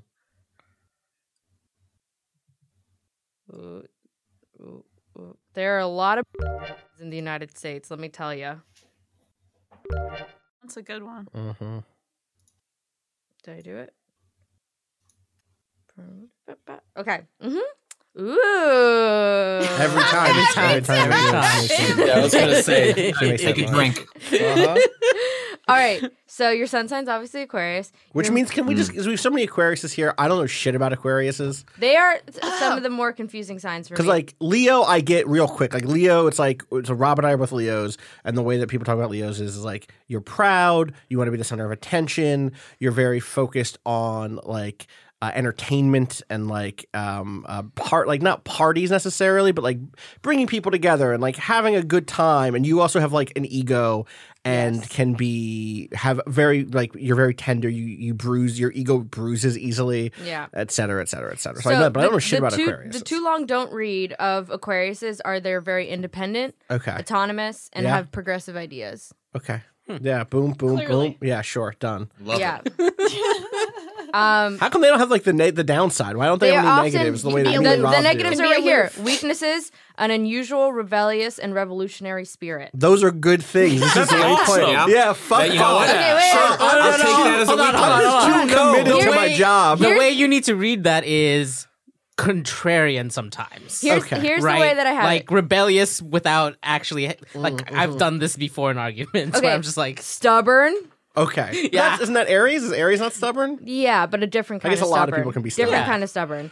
I'm not trying to drag my aloof. Aquarius friends. Aloof. Yeah. Standoffish sometimes. It's difficult to throw Aquarians for a loop. They're generally on top of things. Aquarians. They will treat people from all walks of life as equals. Equality and fairness are hallmarks of the sign. If you're quirky and different, the better. This is perfect. Okay, so your moon sign, Patrick, is Virgo. Whoa. Which is very interesting. Okay. Lunar Virgos find security in the little things in life. They feel most content when they've straightened out all the details of everyday life. Many of them enjoy running errands, paying bills, and balancing the books. They take care of these things happily, although some won't let on. In fact, many lunar Virgos are quite practiced at nagging and complaining. As long as they are appreciated, however, these people will help you take care of your life too. They are at their best when they feel useful and needed. If somebody needs help, they're generally the first to jump out and take on the task. That's pretty, not far off. Some people with, here's the dragging. Some people with Virgo moons are accused of being underachievers. While it may be true that lunar Virgos can lack self-confidence, many are quite simply content with living regular, unassuming lives. That's not a drag. I think about that every day. You're like, what if I just disappeared? What if no one knew who the fuck I was? What if I didn't have to have leaked photos thrown in my face every single day as part of my job? There you Yep. go. They appreciate simplicity and are most often comfortable when they're not getting too much attention from the world at large. Lunar Virgos are easily overwhelmed by pressure and stress. They worry incessantly when there's too much to think about, and they know their limits. Arguably, the worst position for a lunar Virgo is without a steady routine or a simply satisfying job. They need to feel useful, They need something to call their own and the space to do what they want to do. The unhappy lunar Virgos are fussy and complaining sorts. They are victims of routine and freak out when their plans are not being followed. They are restless and nervous and can't seem to see the big picture.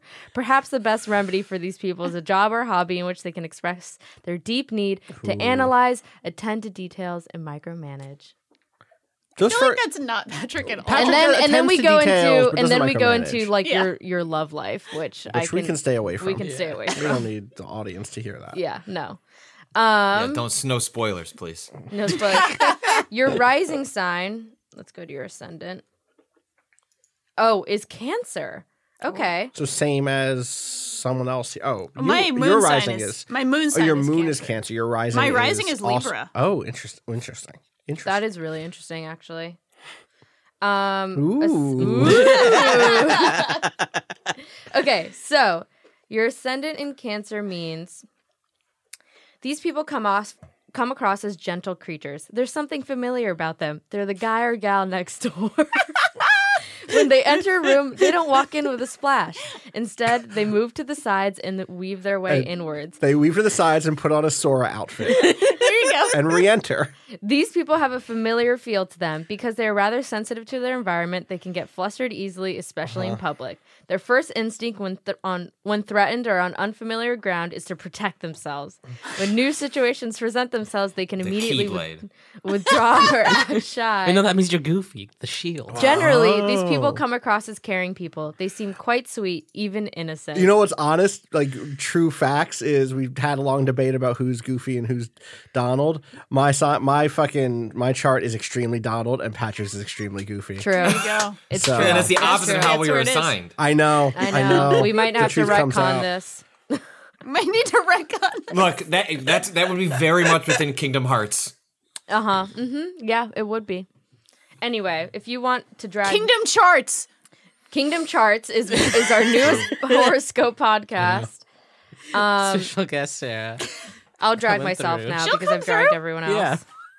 Yeah. So, cancel. Go to my chart. Cancel. Natalie. My chart. Aspects. Here we go. All right. So, my sun is in Libra, obviously, which means I hate confrontation. I can't make a decision. I tried to see. I look for equality. Wait a second. You don't get to do yours. Why? 'Cause You you're- can read mine. Oh yeah, have it I right get to here. read yours. Okay. You know, because you're going to put some spins on it. Wait, No, is- I'm not. All right, so wait. Your sun is in Libra, Yeah. which means like you're a centrist, basically. Yeah. Damn. Got to see both Right? sides. It's like basically got to see both sides. Like, No, it's not like it's like I want. It's like I have. you'll go I out of don't your like way to seeing- avoid a quarrel. Yes. You'll have a hard time making a decision. Yes. I told you all these things already. You forever hope that all parties in a conflict will be satisfied, and you have a tendency to understand and support both sides of a dispute, Oh, which can drive your friends crazy unless they are smart enough to value the mediation you naturally provide. centrist gamer. Oh no. I'm just saying, it's fine. I'm not here to judge. I'm just saying. So your moon is in Aquarius. Mm-hmm. What's that mean? The moon in Aquarius gives socially minded and progressive personality. You're charming and gracious. You can also be somewhat unstable or erratic in your behavior. Mm-hmm. You are consistently kind to other people, but you may come across as a somewhat cold and distant because you have a mental rather than emotional nature. I don't think that's true. You desire to be an active force for good in the world and are likely to achieve that lofty aim. Did you write this for yourself? 'Cause this is all very funny. You have great originality in your thoughts. You could benefit from spending more time with your emotions. Ooh, yeah. Drag. I don't see them. Drag. I haven't seen them in a while. And then your what's the ascending? Ascending is down it's here. my Sagittarius. Yeah. Sign. Sagittarius rising people are direct and forthright, good-natured and optimistic. Your ruling planet is Jupiter. That means something. something. You always know where one stands with you. You always know where one stands with you. You come across as honest and forthright. You have a strong moral nature. You're also fun-loving and enjoy a good laugh, even at your own expense. I love a good laugh. Even at your own expense. Oh, yeah. Sagittarius is associated with idealism, religion, and philosophy, and the quest for freedom. There you go. Yeah. That's definitely like, again, rising is like your outward persona. it's It's my the way you want to outward, show yourself to the world. So, Mm-hmm. I fucked up. I Why? got born with a fucking moon in Scorpio. So Yeah, you are so chaotic. it's bad news. It is bad news. Stay away from Scorpios. Stay away- I'm not a Scorpio. I'm a Leo. But the idea of a Leo with any Scorpio energy is terrifying to me. It is. And I am one. Some of my best friends and mortal enemies are Scorpios. Yeah, Scorpio is the most intense. My father is a Scorpio. My mother is a Virgo. And I think that shows in who I am. They're some of the hardest people to read. Yeah. They're like super internalized. Like all their they don't let on to anything. And that is why I'm that. For what it's worth, my rising is in Libra, so I present as a centrist. So, but I'm not really one. Wow, You know what but I mean? you just playing the game. I'm just playing I'm out here playing the game. And I think that's true. Ian Bagost once called me like a compatibilist, a compatibilist to a fault, always looking to try to de-escalate any argument by finding common ground. He was trying to drag me. Wow. So, you know. Yeah, shout just outs go to into Ian. Austin DMs and see the conversations he's had with complete fucking monsters This for an is hour. completely true. Jesus. Yeah, but they come away thinking different. Yeah, I'm sure they do, Austin. If I had a Patreon, they'd Sure come they away do. backing it. So the it's truth. all about a game. It's all about the game and how you play it. You know, I learned that Thank you. somewhere. Whatever you got to Like- tell yourself about that 3 a.m. chat with Trashfire 69. Listen, Trashfire 69 has some good ideas. Truly. Should we do a pod? And this isn't the pod? Oh, I thought this is the pod. Are we here? We're here. Hi. We do need Wait, a we don't- clap. We we haven't do. We do clapped need to yet. clap. Were Okay. y'all recording? I recorded I was, about yeah. 10 minutes into it. I didn't Okay. record most of it. That's fine. That's enough. We got enough. I'll figure. I'm it out. Danielle, ready. And you Do can you- and I you said that you can put it in the post pod as long as you take out the identifying Here you go. information. I don't care if Yeah, you share yeah. that information. I want you to pass Yeah. this over because Yeah, Danielle that's- just has her chart on I have my deck. chart. I'm ready to go. I'm a queer woman who has been in the dating scene in New York City. You know what? gotta Fair. have it. I personally, I'm not super into this stuff personally, but again, I am a queer woman in the dating scene. You in gotta New York you gotta City. have it on. You gotta on have hand. it. You gotta have At it any ready. given time, you could be asked. I can't even tell you how many dates I've been on where people asked me all of these things. So I've had to be like, here you go. I did the thing. Here it is. Here we go. Okay. Does it make sense? Yes, it does. Okay. All right. Individuals born under a Cancer moon have a sentimental streak and are arguably the most emotionally sensitive of those born under moons. Probably. But when hurt, they clam up or go on the defense. Even if the Cancer moon isn't saying anything, others will feel their presence and whatever emotions they're feeling. So you have like a very strong like ability to communicate emotion without having to communicate it with just like your Vibes. You have Yes. strong vibes. Those lucky to have them in their lives can enjoy warm affection and a sense of intimacy. For them, every encounter is meaningful and it gives weight to all of their relationships. Yeah. They have strong maternal instincts and love to take care of everyone, especially the vulnerable. It's true. Each life experience is remembered as an emotional impression and held on to forever. This is a blessing and a curse. Damn. Correct. A moon Cancer may forgive, but they never forget. Also correct. You have a very imaginative spirit. Their powerful memories can be woven into story, music, and art that pulls at the heartstrings of their audiences or loved ones. A homebody. Those with moon and Cancer refill the well at home and need a solid base of unflagging support. If you consider a dojo my home, Yes. Yeah. Yeah. Yeah. then that's a dojo's correct. like a home. 100%. A home can be a Home dojo. can be a dojo. Yeah, Yeah. exactly. So cancers are very emotionally driven signs in general. So when you have a Cancer in your moon, which is like your emotional like that's your emotional aspect or whatever, like it's just like double the emotion. Yeah. So that's why it's interesting. But that's it makes you sure. like a very sensitive person, very like adept to like taking on other people's emotions as well, sometimes to a fault, but also very empathetic in a very good way. Thank you. Thank You're you. welcome. I think that's right. I have a lot of Scorpio and a lot of I think Pisces in the rest of my chart. Mm-hmm. You do have some Scorpio, which makes you chaotic. Good. That's all I'll say. Where's your rising? Here we go. Is your rising also Sagittarius? Or would you say your rising? Oh, no, it's Capricorn. Capricorn. It's your Saturn. Oh, no, your Jupiter, right? So Capricorn, rising. Learning so much today. You're welcome, everyone. I'm glad you, you guys feel Natalie. like we're spending my last day totally doing things that are worthwhile. So the Capricorn rising personality is wait, this is a fucking fool. Your ascendant is Capricorn, starslikeYou.com. Okay. Oh no, let's go to Cafe Astrology. That's my favorite one. Yeah. Okay. Here we go. All right. So Capricorn rising. There's a seriousness to Capricorn rising people that is unmistakable. Even when they're joking around, it's of the deadpan variety. In fact, plenty of very humorous people have Capricorn ascendants. It's all in the timing and the fact that they don't giggle before the joke is over. Capricorn ascendant people project competence. They simply ooze it. They're generally very image conscious people. The clothes they wear and their manner are a big deal to them if they want to appear successful and generally. This isn't. I don't know about any of this. Am I looking at the wrong thing? I think so. I feel like that's not right. What I feel like your sources aren't there. Is your rising? It should just be. Your planet is your rising. It should just be like ascendant or like a little arrow situation. Is it the ascendant? There's two sides to my chart, and one of them is like ascendant underneath all my planets, and then the next one on the other side has like all the declinations and whatever. So I'm not sure which one of them is the thing. I don't know this shit. You have a very complicated I took chart. a picture. Wait, no, didn't you say your ascendant is Libra? So it's I took a screenshot.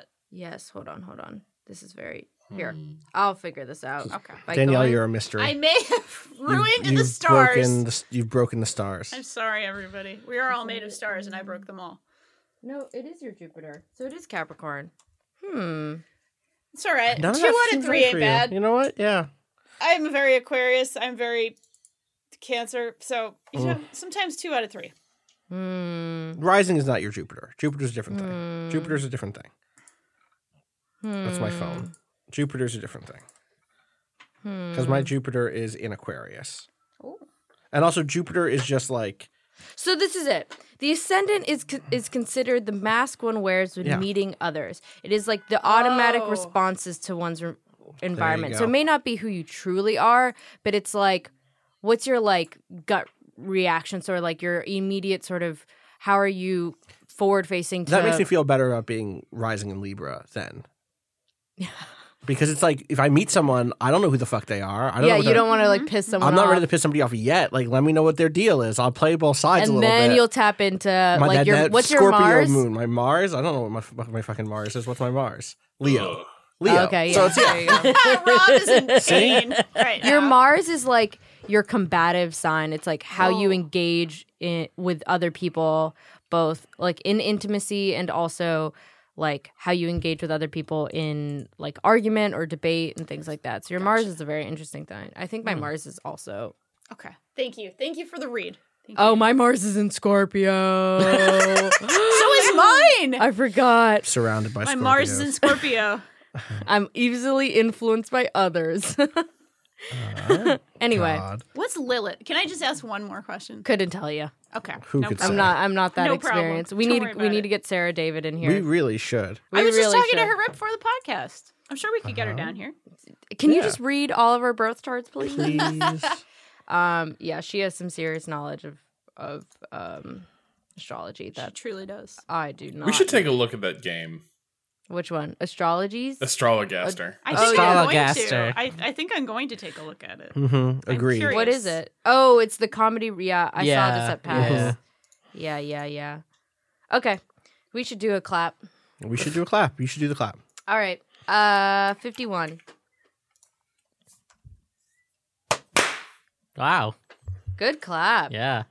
Hell of a Thanks clap. for indulging me, everyone. I appreciate it. That was fun. That was good. What'd you say, Rob? You didn't even have a what? Didn't even have it open. Wow. Never mind. Okay. I thought. No, I mean I got it. I didn't know you got it. Perfect. It opened on 50, clapped on 51. Oh, okay. I thought So you you were like, did I felt at the it out. point you clapped have it open. God. Amazing. Yes, no, the clap is synced, but yeah, no, when you called the time, I hadn't opened the tab. I will. I'll So like trust your you on inner this one. astrology, the cosmos came out. It's true. This All is right. the appointed hour, so here's the clap. All right. Speaking There is of, no God, but don't worry, he'll help you clap. shall we?